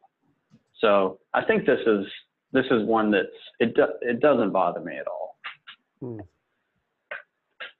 Yeah, it doesn't bother me long term at all. Like I don't think it's, well, I mean, but partly that's because like I don't think people should. I mean, this might be debatable in this group, but I just don't think people should view Lightning as anything more than a hot wallet. But well, I think it's naturally going to be like we're already looking at the node reputations at the protocol level. I think it makes very good sense that you're going to have kind of an independent reputation system, and like I see it as trusted already, in the sense that I'm not going to open a channel with some random person. Right. I open a channel with the business I trust, the other guys in the crypto economy crew or Bitcoin Audible crew, whatever. And with Bitrefill and Fold, like services that I use, and Breeze, because I got my own Breeze wallet, and then my own mobile wallet, like that's who I open channels with, because like it's a semi-trusted relationship. Right. In the end, my payments aren't trusted, but who I have a connection with, they need to be online. Like I can't, if I've not got a reliable connection into the network, I'm putting myself at risk. I'm putting my funds at risk. It's a hot wallet. Like it is the new hot wallet, in my opinion. Yeah. I think this is an important thing to realize with a voluntary system is you actually have to make smart decisions. Kind of the involuntary system means that you should be able to just connect to anybody randomly. Everybody's equal. But when you're actually taking responsibility and have to do this next step, that's part of why it's actually smart behavior to not just have this fantasy that you should just be able to connect to any Lightning Network node and it should just work. Like that's a utopia that's just silly. Yeah, I think there's still going to be like semi-trusted relationships. I love that. Like kind of the beauty of it is that you have that privacy, so you have a degree of obfuscation and a degree of like the contract is written in such a way that there is unbelievably minimal trust. Like you've mitigated trust in 99% of the 100 ways that like something could go wrong, but you're changing that. You're trading those trust minimizations with time, with knowing that node is going to be there, that it's a reliable node that is present in the payment system of Lightning, and is going to continue to operate when you need it to operate. So it's just fascinating that we can create these relationships where there is some sort of an out. But again, like I've said in a couple of different ways, the whole point of trustless money is so that you can build reliable, trusted relationships in the economy on top of it. Like business relationships, trade, like at the end of the day, we need to figure out how to bring trust back because we've lost it in the corruption of our money. And we need sound money to kind of rebuild these things. But again, it's a beautiful thing that all the developers are constant. They're the ones working harder than anybody else to break all of these things, so that we can mitigate it in every potential way. So if they found a solution to that, that's pretty freaking great at some point in the future. And I think it will. Improvements. Yeah, this one in particular, I'm almost positive that this has been completely resolved by the wormhole attack stuff, which is, the guys who came up with some of the two-party ECDSA stuff have done a bunch of research on. God, that two-party ECDSA shit is amazing. Yeah, it's pretty sweet. That's the coolest thing ever to basically, like they've essentially instituted almost a no change to the protocol Schnorr. They've taken what we already have and implemented signature aggregation and multi-sig that is hidden and has all the benefits that Schnorr does. That's beautiful that is even possible. Even more than that, there have been at least three that I know of, 3 iterations of that concept that have progressively gotten way better. Really. It would be a really interesting twist if Schnorr's signatures never happened because two-party ECDSA, because they weren't needed, just got so good so fast. Yeah, I mean, imagine if you could do signature aggregation with ECDSA, then literally the vast majority of the benefits, there's a real potential that we could. There is some clever math there that could make a ECDSA based taproot and ECDSA based cross input aggregation. I mean, not now, but I didn't Who think the hell knows, man? ECDSA worked. So. Dude, all those two-party ECDSA things came out in less than a year time frame. Yeah. And it's just because people before Bitcoin, who's got the incentive to work on this stuff? It's just use Schnorr if you want to roll out some new thing. We don't have to improve ECDSA in this way. Just friggin' use Schnorr. It's already out there. But with Bitcoin, it changes all the incentives to where these really smart ass people put their minds to these problems. And guess what? They're smart ass people, do not bet against them. Yep. It's amazing. It's amazing how the incentive structure works like that. You're right. There are so many improvements in just basic cryptography, just absolute basic, hardcore computer science cryptography that would not have happened if it wasn't for Bitcoin. You got more people looking at it today than you've ever had. Yeah. Like the incentive structure, and that's still the one thing that I find the absolute most fascinating thing about all of this is that you've literally created the birth of an entirely new, insanely profitable and in high demand industry around cryptographic signatures. And even if you include shitcoins and all of this stuff, these are people who are looking for new ways to use these things, whether they're on a dumb project or a good project. And that just Bitcoin alone is the greatest deployment of public-private key cryptography in the history of the world. Like, I mean, nothing even comes close.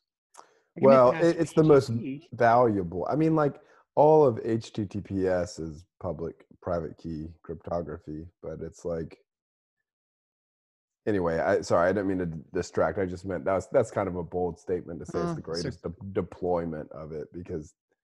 See, there's no room in memes for nuance, man. Sorry, I'm sorry. Go with it. Just don't ruin it. Don't ruin it. Don't ruin it with facts. Oh my gosh! Earlier today, I re-listened to Goldstein's meme talk back from 2019. Bitstein? What did I say? Goldstein? Oh yeah, Bitstein. Yeah. Yeah, his real name, not his actual name. Oh yeah. Yeah, Michael Goldstein. That's right. Yeah, Michael Goldstein. Yeah. But man, that was such a great talk. Dude, I was in the audience at that talk. Oh really? Oh my gosh, that was epic. Right there, dude. It's so good. That was so freaking good. I was sitting on the floor in the back of the room talking to Matt Odell about schmelting when Bitstein gave What? Yeah. Oh man, bookmark that. That's great. Yeah, dude. Oh, that's right. We were sitting in the back of that room because I went over and found you guys. Right. I was like, what the fuck are y'all doing? Yeah. Talking about smelting. Well, I was mad that Matt Jimmy's- Odell wasn't really on board with schmelting, but he's just a very careful guy, I think. Do you think there are any cryptography experts that are kind of could be objective about Bitcoin? Because I'm curious from a market perspective, if the acceleration we've seen is that cryptography stopped being a state-sponsored project and became a free market project, and just generations happened in years when that happened.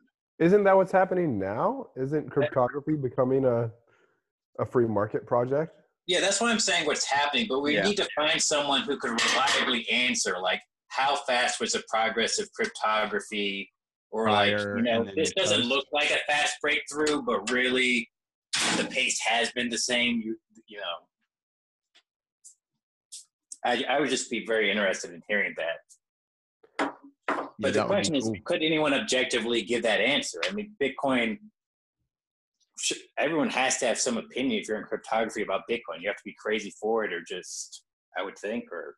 Yeah, I think you'd have to ask the academics that were in cryptography before it was cool, like Adam Back and these kind of guys that were, they were into it before Bitcoin. You'd probably have to ask those guys, I think.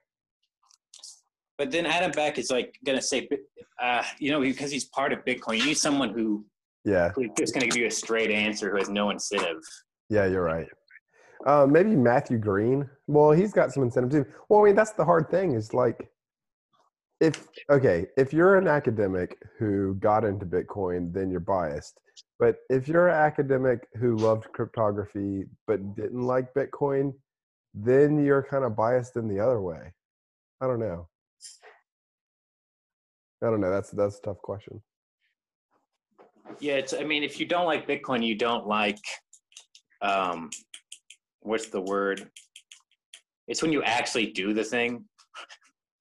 Skin in the game. If you don't like Bitcoin, you don't like applied cryptography. You don't like seeing people use cryptography in new ways. You just want to talk about concepts. Yeah. I don't know. It's a good question. I feel like I derailed us with the HTTPS deployment. All right. Public You private. did. You ruined it, cryptography. man. Sorry. Yeah. Let's get I back gotta My meme make was one so statement good. here. You guys remember? I'll say most valuable back- next time. yeah. You guys remember back like I don't know, it was a while ago, but I was doing some research and I found this guy who was an anthropologist expert on the island of Yap and the Rhinestones, and he was a professor at NC State. Oh yeah.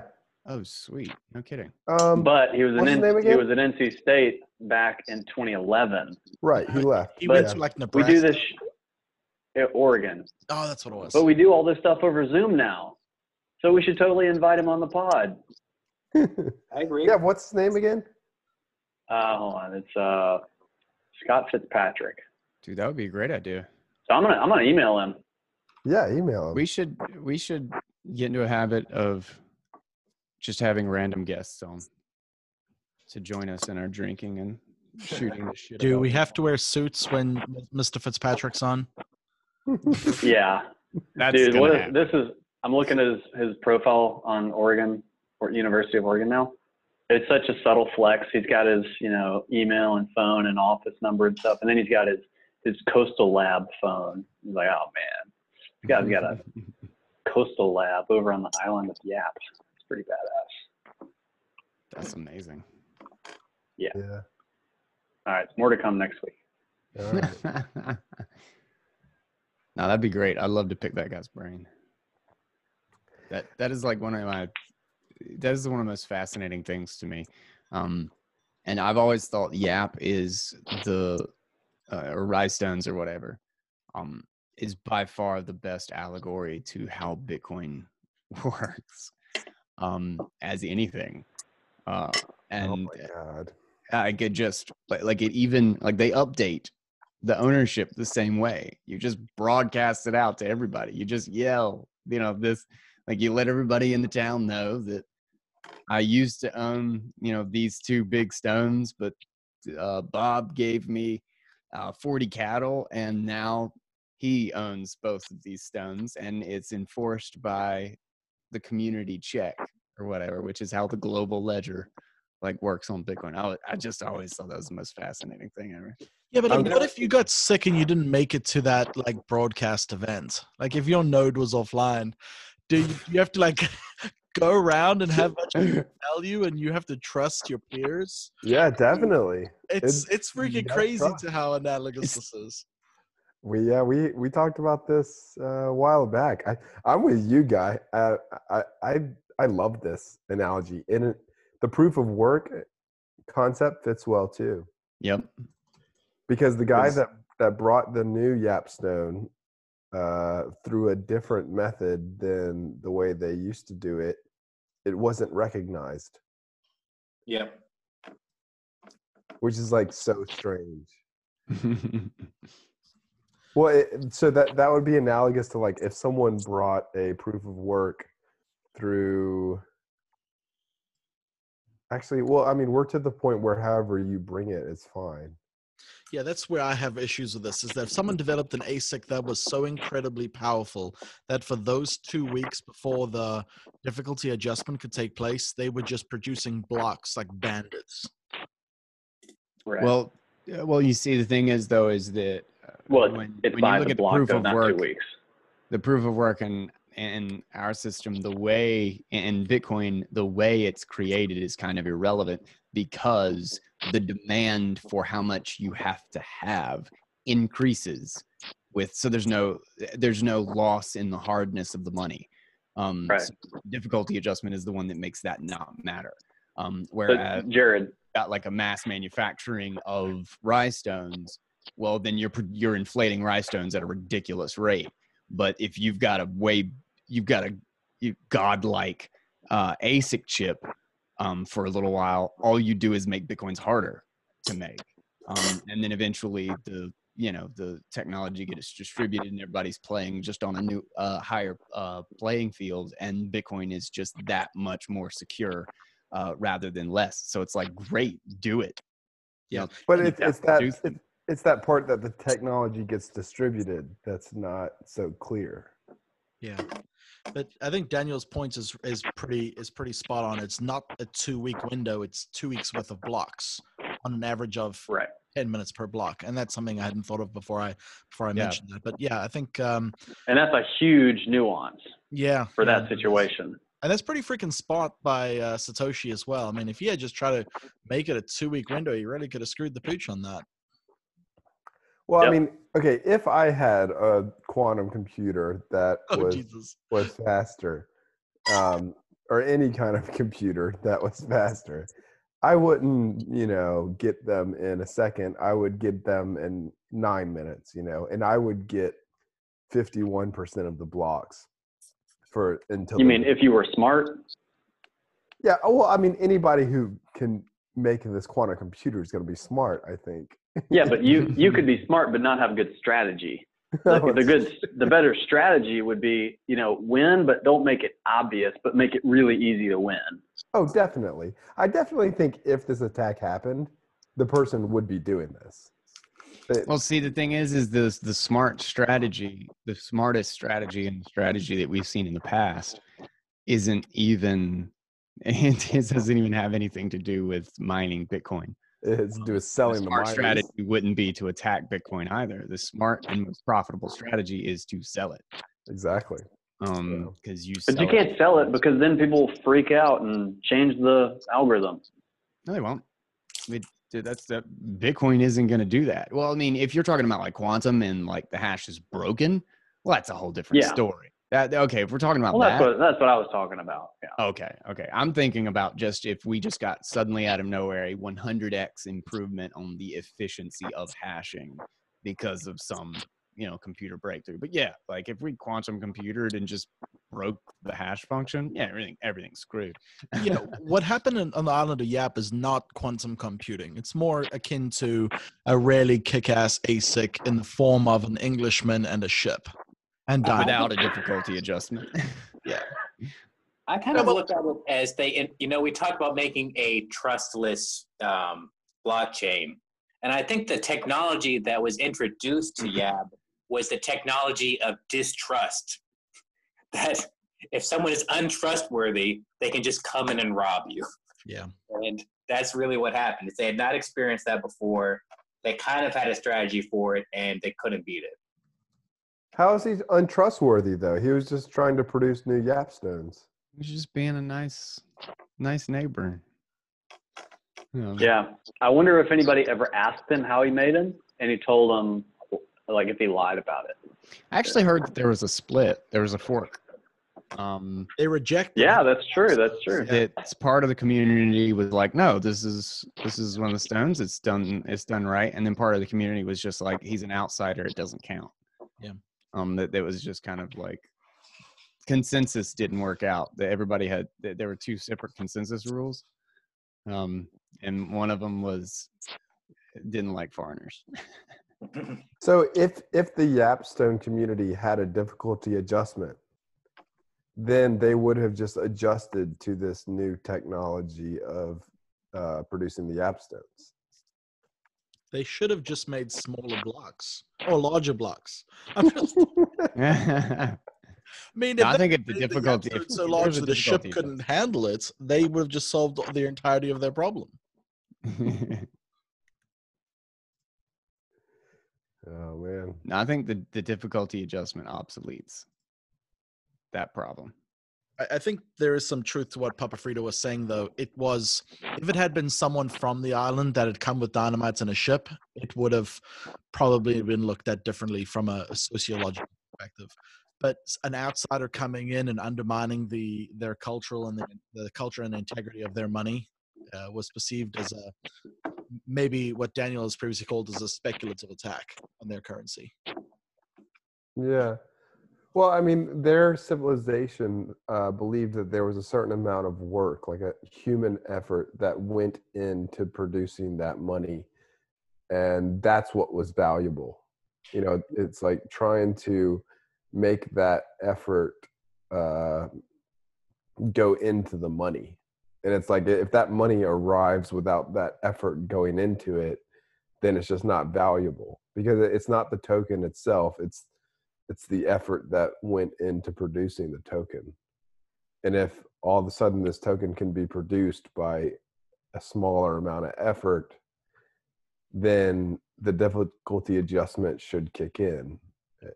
You know, it's, yeah. We really need to get this guy on the show, because I think we can do a big service for the community to actually get the real story of the YAB. Because any story you've heard, the fact that it was transmittable means it got messed up somewhere along the way. So we can ask the actual expert the real questions, and then we can like solve this the same way that the tulip mania used to plague us, and we have now officially defeated that myth. And now we can like really understand what happened here, and then no one will be able to play with us in the future.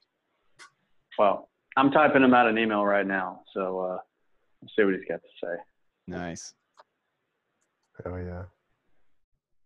Hey, I've got like a final kind of throwback to minimum wage. I know we kind of transitioned away from that, but my thoughts on minimum wage has changed a little bit, because I really suck at making coffee. And I think it was Thomas Sowell, or however you pronounce his name. He was talking about how if you don't have minimum wage and people can pay someone $1 an hour, it gives that person like something to do. Like there's so many things that I suck at. You know, I don't know how to make coffee. I don't know how to like build things. If someone would pay me $1 an hour to learn how to do this shit, and their business got a little bit of value of it, I would totally rather do that than like playing a video game or like doing some other leisure activity. Like my ideal leisure activity would be earning $1 an hour, learning how to do something that I didn't know how to do, that would give a little bit of value to some business that wanted it. So I think the extrapolation of that idea, Steve, is when I'm at the office and I need to give give a task to someone to do, and people are, maybe don't have a lot to do, I will give the task to the highest paid person, knowing that I feel more comfortable having the lowest paid person do less. Having the lowest paid person do what? Do less work. That's exactly what you're describing. Is that when I have two employees, one's paid $20 an hour and one's paid $10 an hour, and I have a task, I will always give it to the $20 an hour employee, so that the person who sit around doing nothing is the person who's getting paid less. Oh, okay. And that's what you're describing, right? Got you. Well, I was just describing it from my point of view. Like, if I don't have shit to do, I want to learn how to do a new task. I want to learn a new valuable skill, and I don't care if I'm paid for it or not. I just want to learn something. Yeah, it's Thomas Sowell has a great, he has so many great kind of perspectives and stuff on this, but like really at the end of the day, like it's just like the most ignorant person, the person who can produce the least amount of value, who more than anyone else desperately needs to be in a position where they can learn something, where potentially they couldn't get a school, or their school was just utter garbage because they were in the lowest, like in the worst community out there, and their parents didn't teach them anything, or whatever it is. For whatever reason, the person who is most vulnerable and least skilled can never get a job. They have no way to actually get, it's like taking the first 4 rungs off the ladder. Like nobody gets paid minimum wage for their entire life unless they literally don't learn anything ever. You get paid $1 an hour to, do those jobs that are insanely low skill for those people who specifically have incredibly low skill. Like removing that barrier to actually getting in the job market and proving your worth and learning something is how you get rid of poverty, is how you allow people to grow. It's to reject the idea that people need to grow at all, is that everybody should just be paid, and we should all pretend as if there is no maturation process, There is no learning process. Everyone is equal and should be paid according to that, as if production is completely irrelevant to economic activity. And I don't know, like, Yeah. So like I hear all these people talking about like, oh, I want to learn how to code. Like, oh, I'm going to teach myself Python. And so like some of them do that, right? Like some of them are like, oh, this weekend I'm going to teach myself Python. Well, like, what if there was like a job that paid 50 cents an hour for you to learn to code Python? Like it's like, what if there was like, what if oh, it just taught you 50 cents an hour just to clean up syntax? You just Right. look at a set of rules. You don't even have to know how it works. You're just looking at, you just have the basic set of rules to clean up syntax. And so that somebody who's really, really good at code, and you can actually have like an intro of like, just knowing a couple of important things, or programming. Maybe there's a machine somewhere that just needs to be programmed left, right, up, down directions. And you don't want to hire a $100,000 an hour programmer for that, but somebody who's just out of the gate learning Python, if you can pay them less, that's key opportunity to get good at it, to internalize it. Yeah. Yeah, I mean, like, why do people like read self-help books for free? I mean, if no one's paying you money to read self-help books, why do you read a self-help book? Because you Yeah. want to get better at something.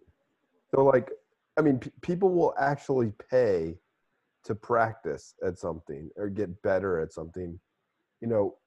What if an employer was willing to pay somebody $1 an hour to get better at something? Like, Yeah. it's just like this enormous, oh, here I'm a slave and here I'm bettering myself, and there's absolutely nothing in between. Yeah. Mentality that just doesn't make sense to me. And This it would be encourages really- employers to actually invest in their employees. Yeah, that's exactly what I was going to say. That's a great To point.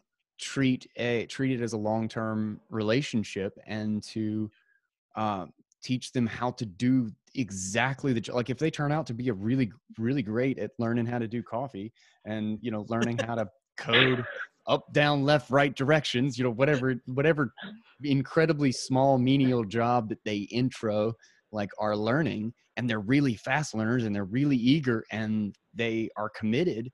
Holy shit, teach them the $150,000 job. Like take the time and invest in that person.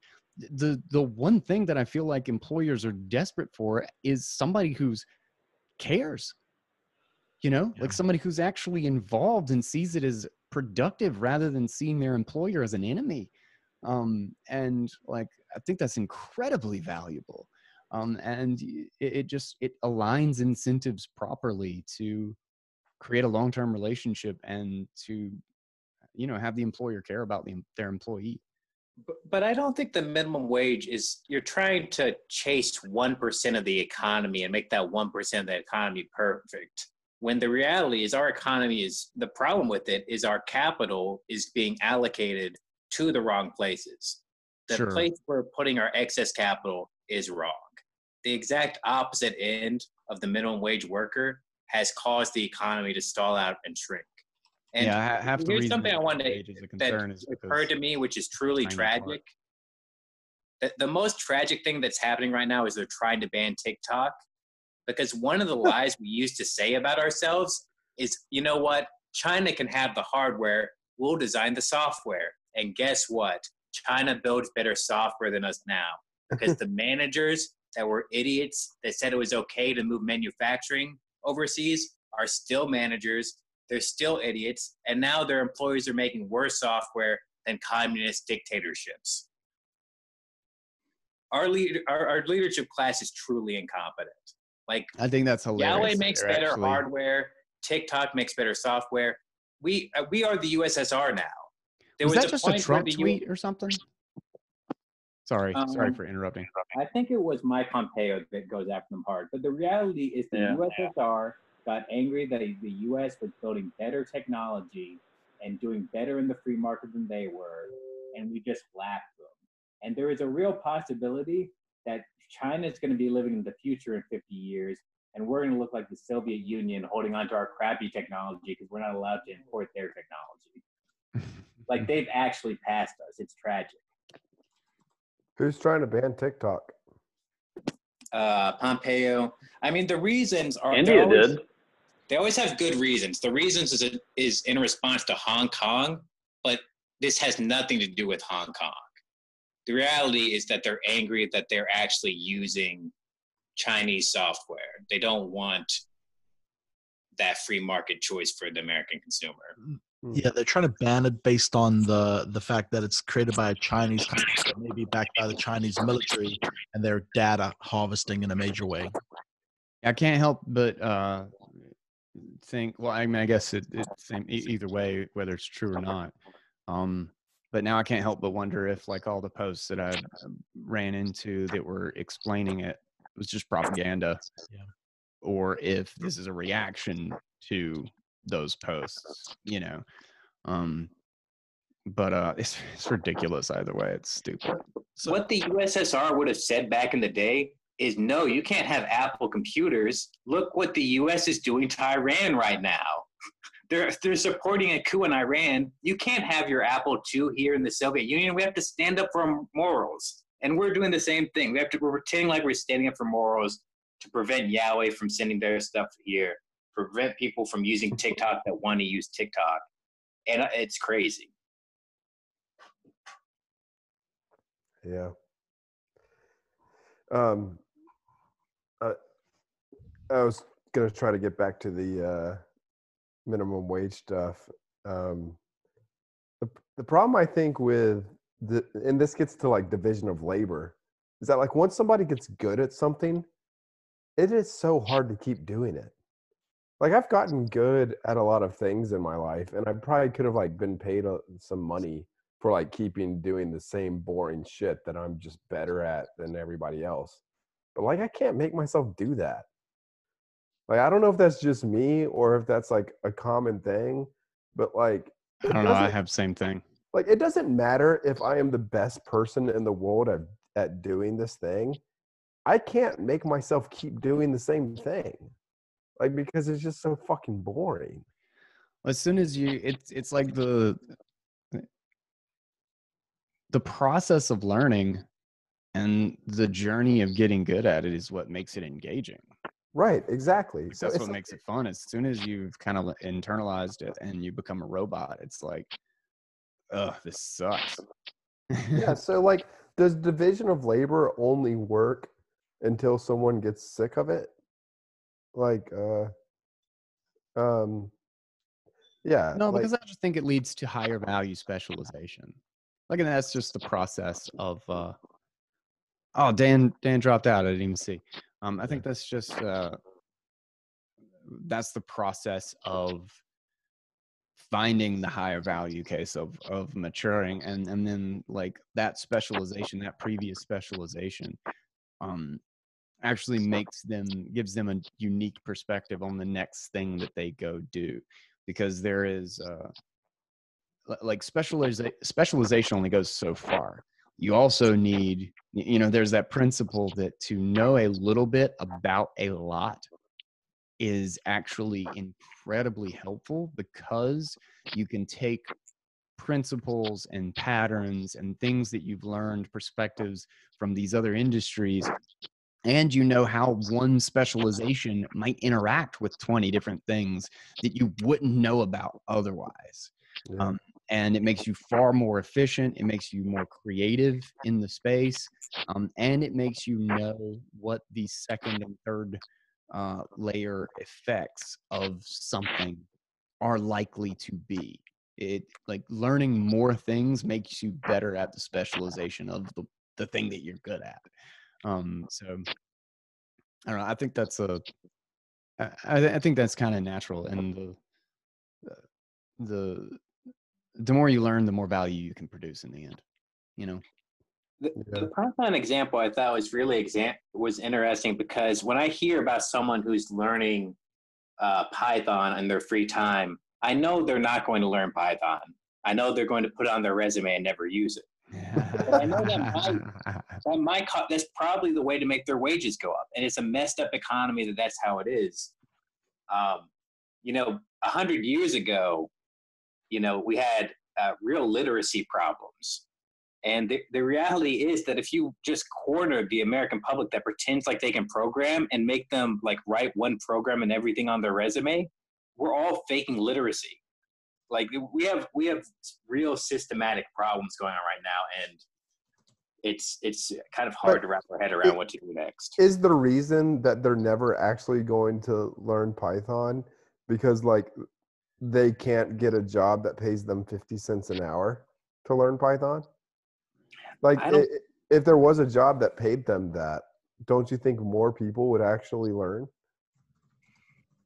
I think the jobs that need people who know how to code Python well are getting those people. They're just, I don't know. It's just, it's credentialism. You're just adding this fake thing on your resume that makes you it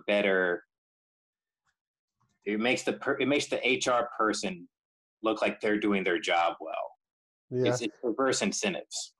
But like, I bet there's a lot of Python jobs out there that need to be done that I could actually do, even though I'm not like a professional or anything. I think. Yeah, I would bet the same simple shit that it would be nice to have somebody for, but they just get other people. They get higher people that they have to pay a whole lot more for in order to do it, just because they can't afford to hire a whole nother person. Yeah, I guess maybe the hard part is knowing that. It's like knowing whether the job you need done can be done by a novice or a professional. Like that. That's the hard part.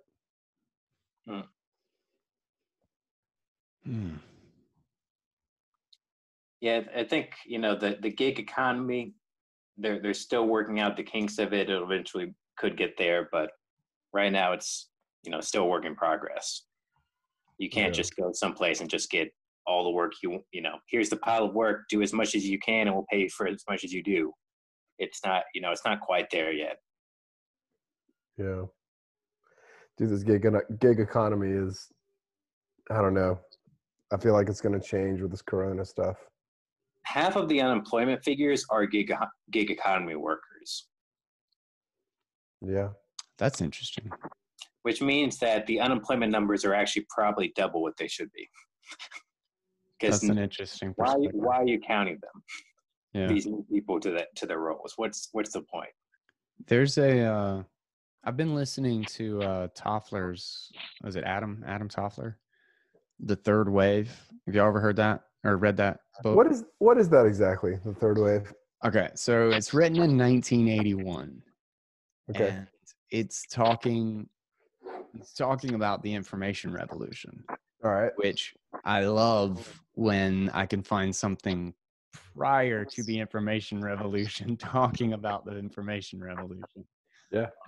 Just because you see how prescient that like their predictions are, Yeah, like sovereign individual. Yeah, just like the sovereign individual, and to see it like from that perspective, and he goes through like the first and second wave and really details out like the last 300 or 400 years and kind of the major trends. I thought that was actually so far has been one of the most interesting parts of the book, because he talks about the nation state and the centralization of societies into these highly production centric cultures and ideologies that like we are like literally the country is treated like a manufacturing plant, that we need to hit these numbers, and they talk about even like the granularity of time like increasing. We actually developed our standard for seconds and minutes and like truly adopted them because we had workers that had to show up at a specific time to produce a specific thing, and we had to be able to measure our productivity according to how much it took to actually get it done, how long it took. A lot of interesting perspectives. And then talking about it's funny, he talks about computers, and like the internet obviously is not really a part of it at all. But he talks about all of these two-way communication systems. He talks about being able to order stuff through your TV, about things being made to fit you specifically, or like custom things, and talks about like the trends in manufacturing to much smaller custom run goods, where manufacturing process, rather than being to pump out 200,000 of a single cookie cutter product, is maybe 100 of these just one-time products, and then modifying to produce a different thing. And that the information technology is getting so efficient that we can actually do this. And if you take that trend forward, you get, and he basically describes additive manufacturing Wow. before really additive manufacturing. Like he just kind of, projects the trends forward. And it's so funny to hear him talk about a system that could be in cable TV that is absolutely what we're doing right now, but it's got nothing to do with cable TV. It's on the internet, but it's just really fascinating. I've been super enjoying it. It's like freaking 18 or 19 hours long. It's a big book. What's That's amazing. additive technology? Additive manufacturing is 3D printing. Okay. Yeah. Nice. These guys with these visions, it's great. I love it. it's Love so, it. it's so great. It's amazing. It's just like, wow, this guy he was like, okay, nobody's gonna listen to me. He's like, it was like, I was born in the wrong century. I'm born at the wrong time, but I'm compelled, and like I have this calling, and so I just have to write out all of these thoughts in my head. Yeah. It's Do you like, know- it's amazing. Do you know that George Orwell fought in the Spanish Civil War? Like he I did. fought, I read that. Was that you that posted that? maybe, yeah. So he fought on the I side saw of the that somewhere very anarchists recently. versus the fascists. They proceed to lose, and then he just writes all these amazing new novels about exactly what the future is going to be, because he saw these people and shot at them. He knew what they were going to do because he actually like risked his life to fight them, and then Wow. documented about exactly what was going to happen. It's a lot, man, to really realize that he knew he had lost. Wait, Like George, he had actually took up arms and lost, and then like That's wrote why it. in the book, I guess the main character loses. well, George Orwell, I thought he was British. Well, that was a real anarchist struggle. Like Hemingway, I think, was fighting there. In Casablanca, the main character in that had been a fighter in that. It's just all people from all over the world just showed up in Spain to defeat the fascists there that were trying to take over. That's And crazy. briefly, this was the closest we ever had to anarchy, probably in modern times. Was that briefly they did have kind of an actual anarchist government. Wait, I thought you were talking about the Spanish-American War. No, this is the Spanish Civil War. Oh, the Spanish Civil War. This was the war in the 30s, right before World War II. Oh, and this was who was fighting who in this war? Sorry, I don't know much about this war. So it's basically anarchists versus fascists. People that they had gotten rid of the royalty in Spain, and they were trying to like actually have no ruler. Anarchy doesn't mean no rules; it means no ruler. So they were actually trying to do that, and then they installed this fascist instead, who does win, Franco, and then Franco is the dictator of Spain until the 70s. That they, this big country in Europe and Portugal are run by dictators until the 70s because of this conflict goes the wrong way versus history. Wow. And George Orwell and Hemingway were fighting in Spain. They understood the whole world understood how important this conflict was, and it went the wrong way. Wow. Okay. Damn. Because pretty nuts. you had the 20s when everyone was kind of in exile, and the Roaring 20s were happening, and there was this whole intellectual revolution, and then they delivered. They actually tried to fight a war, but they didn't win. And then that kind of brings noir as kind of a response to the failure of the Spanish Civil War and the reality of World War II as well. Dude, So- Isn't it so surreal knowing that Bitcoin is one of these things? It is. Like we talk about like history and like these huge moments in history. Isn't it kind of like almost more than it's just it's too much to handle to realize how important Bitcoin is in history? I mean, the good thing is I don't think people. It's big, but it's also small. Like to me, if you had been at the Homebrew Computer Club in the '70s, when every future CEO was just like bringing in their chips and building a computer together, like that's the period we're living in. And it's amazing if you care, but if you don't care, that it's we're not going to be a burden on you. You don't really have to learn this history, but if you are passionate about it, it's the place to be.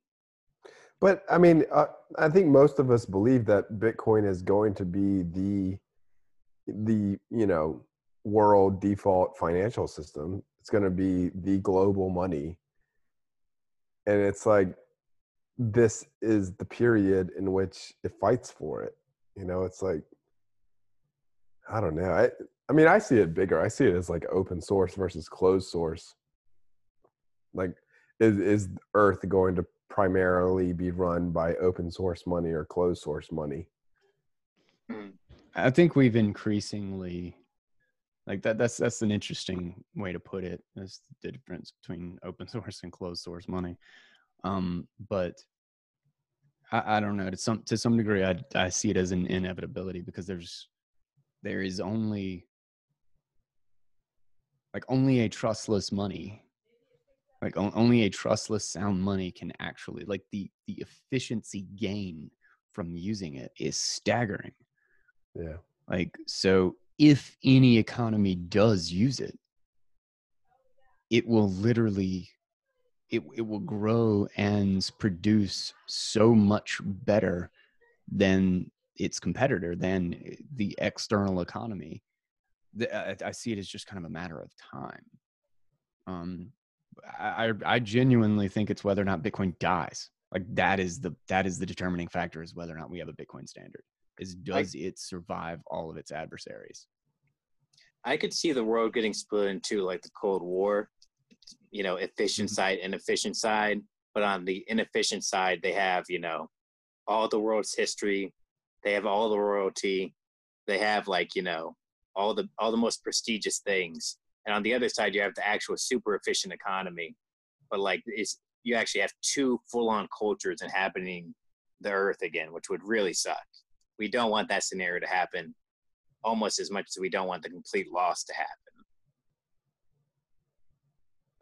Why is it that the freedom, the sovereign individual side of things is always this minority it's just always in the minority, but it's always kind of the best way? Like what, the whole concept of America, right? It's like, oh, freedom, and then like all the capable and intelligent people flock to it, and then it flourishes, and then it's awesome, and then it becomes the minority again. And it's corrupted and it's corrupted degrades and deteriorates. And it degrades. And yeah. But you can't ever. Or go ahead. I've been reading that Saul Alinsky book, Rules for Radicals, and his theory is you divide people in three camps. You have the haves that just want to maintain the status quo, and they kind of build rituals around the status quo. Right. You have the have a little, want some mores, and those are the people that do everything. And then you have the have-nots that are kind of hopeless just because they're in such a state of despair, they just have to survive. And so the people in the have a little, want some wars, they're not going, that's where all like the great leaders come out of, but they're a minority. The rest of that group is someone who only plays poker when they have 3 aces. They're going to keep folding every hand until they get 3 aces because they have a little and they want some more. They're not going to take risks, right? It's the complacency of the middle class that they're not going to take any risk until they're sure the Bitcoin's going to win. It's 3 aces in their hand. That's when they'll get into Bitcoin. That's the FOMO crowd. Yeah. I kind of think it's a failure of our organizational systems. Like society is like we don't we don't understand what society and the economy is. Like, I think we're totally ignorant of the real forces that dictate how it actually works. And none of those forces, as we identify them, can scale. And our attempt to organize it, our attempt to control and design it, is our own downfall in actually sustaining it. And what we are doing is we are iterating on all of these methods of organizing and creating a society that scale just a little bit better or in a slightly different way and can produce this much better efficiency and this much better coordination. And then it starts to grow to a scale where, and then it, reaches that point where it can no longer scale, and it inevitably grows outside of that. And then comes the deterioration, then comes the collapse stage again. But that's how evolution works, right? The individual deaths, the deaths of all the individual units, the ability for units to fall away and come back, and for systems to collapse and then reform in a different way, is how you in the end find a solution. This is just, or you find the truth and you find something that does scale. And I think we're just transitioning into a global community. We've been in the process of doing this for 50,000 years, and we've done it wrong thousands of times, but it's increasingly got better and more connected, and we continue to find these independent protocols that remove the conscious design. That's what Hayek said in The Use of Knowledge in Society, that the very goal of all of this is to figure out how to align incentives and create emergent organization that is explicitly outside of the realm of what is possible to consciously design, because there is no way to do that for society. Like, it is that which is explicitly not under the cognitive ability of a single mind. We're taking in way too much information. That's the price system. And I think Bitcoin is a massive step towards doing that, because where one of the most powerful corruptions in our inability to scale our previous political system is potentially being solved. And we could begin to see one that sustains or collapses in a much to a much thinner degree, to a higher layer, rather than needing to fall all the way back to layers of 1 and 2, like the actual base of society and survival. We could crash it back to layer 3, kind of like the Lightning Network can crash back to Bitcoin. Our political system can crash back to our money, and it doesn't destroy all of society. We have a new base to start from, and we can actually scale to a global cooperative economy. And I think that's what our whole process is we're figuring out how to scale humanity, because we suck at it, and we've done it wrong a whole bunch of times, because we're all stupid. We're all individuals. We're all idiots. We're all biased as shit.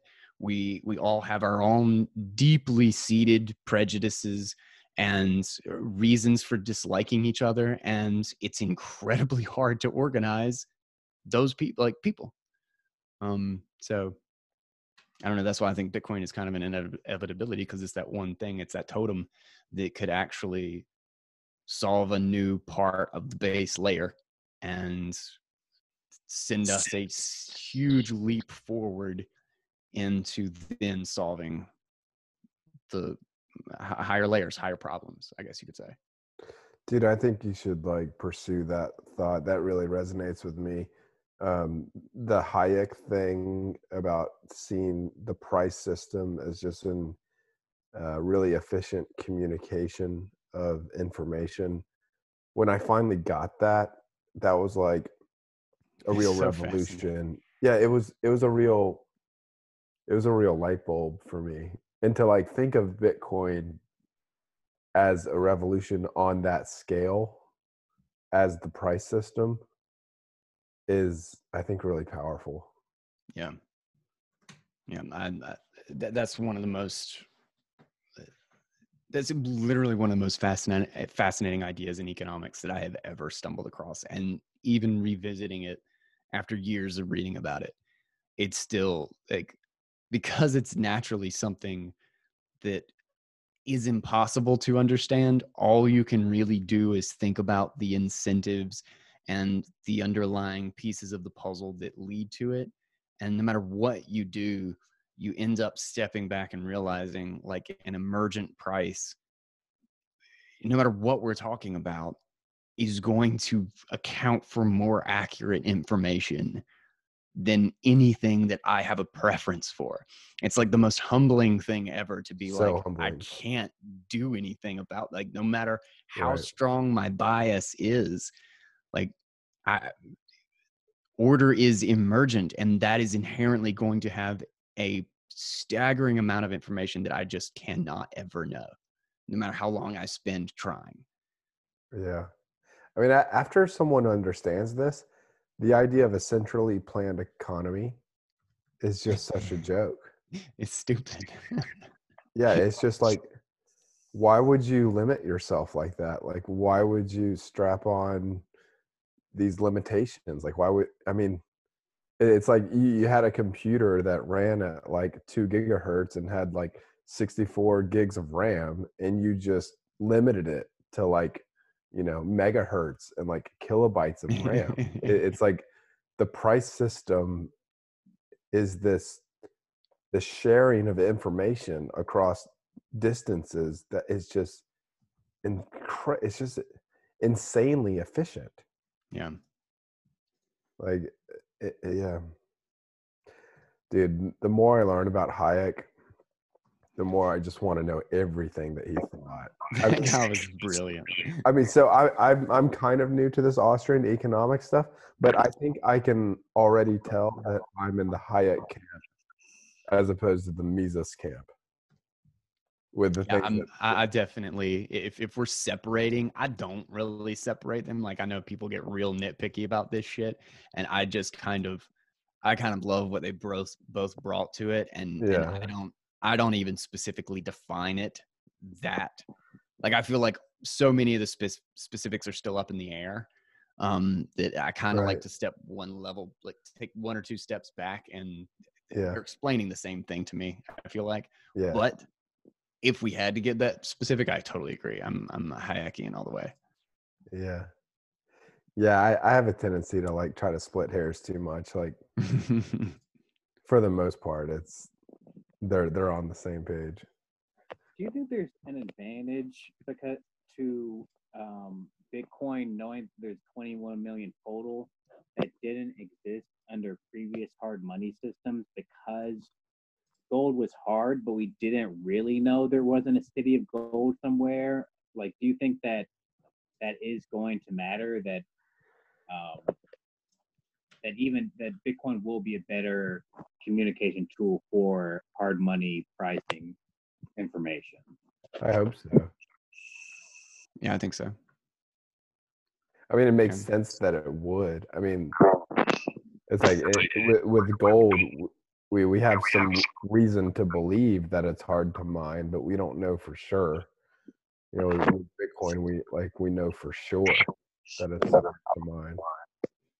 I think just the sheer nature of the fact that it's like perfectly scarce, like that in at the end of the day, there's only 21 million. I think that is what makes it the best money that we could ever have, because it means that its production is like even the new like amount that comes into the economy, it's so unbelievably predictable. Like, it's 100% perfect, and its value doesn't change it. Like, whereas if gold, went 10x tomorrow, we'd be mining twice as much out of the ground. But it's just not profitable to mine a lot of it right now because of its price. And as the price goes up, it becomes more profitable. In fact, if the price of gold went 100x, we'd be launching shit into space looking for it. Like, it would be profitable to do that. But that I think is the absolute like holy shit factor to Bitcoin, is that it is straight up 21 million, perfectly predictable schedule. And in doing so, in relation to it, it will have the most accurate economic pricing possible.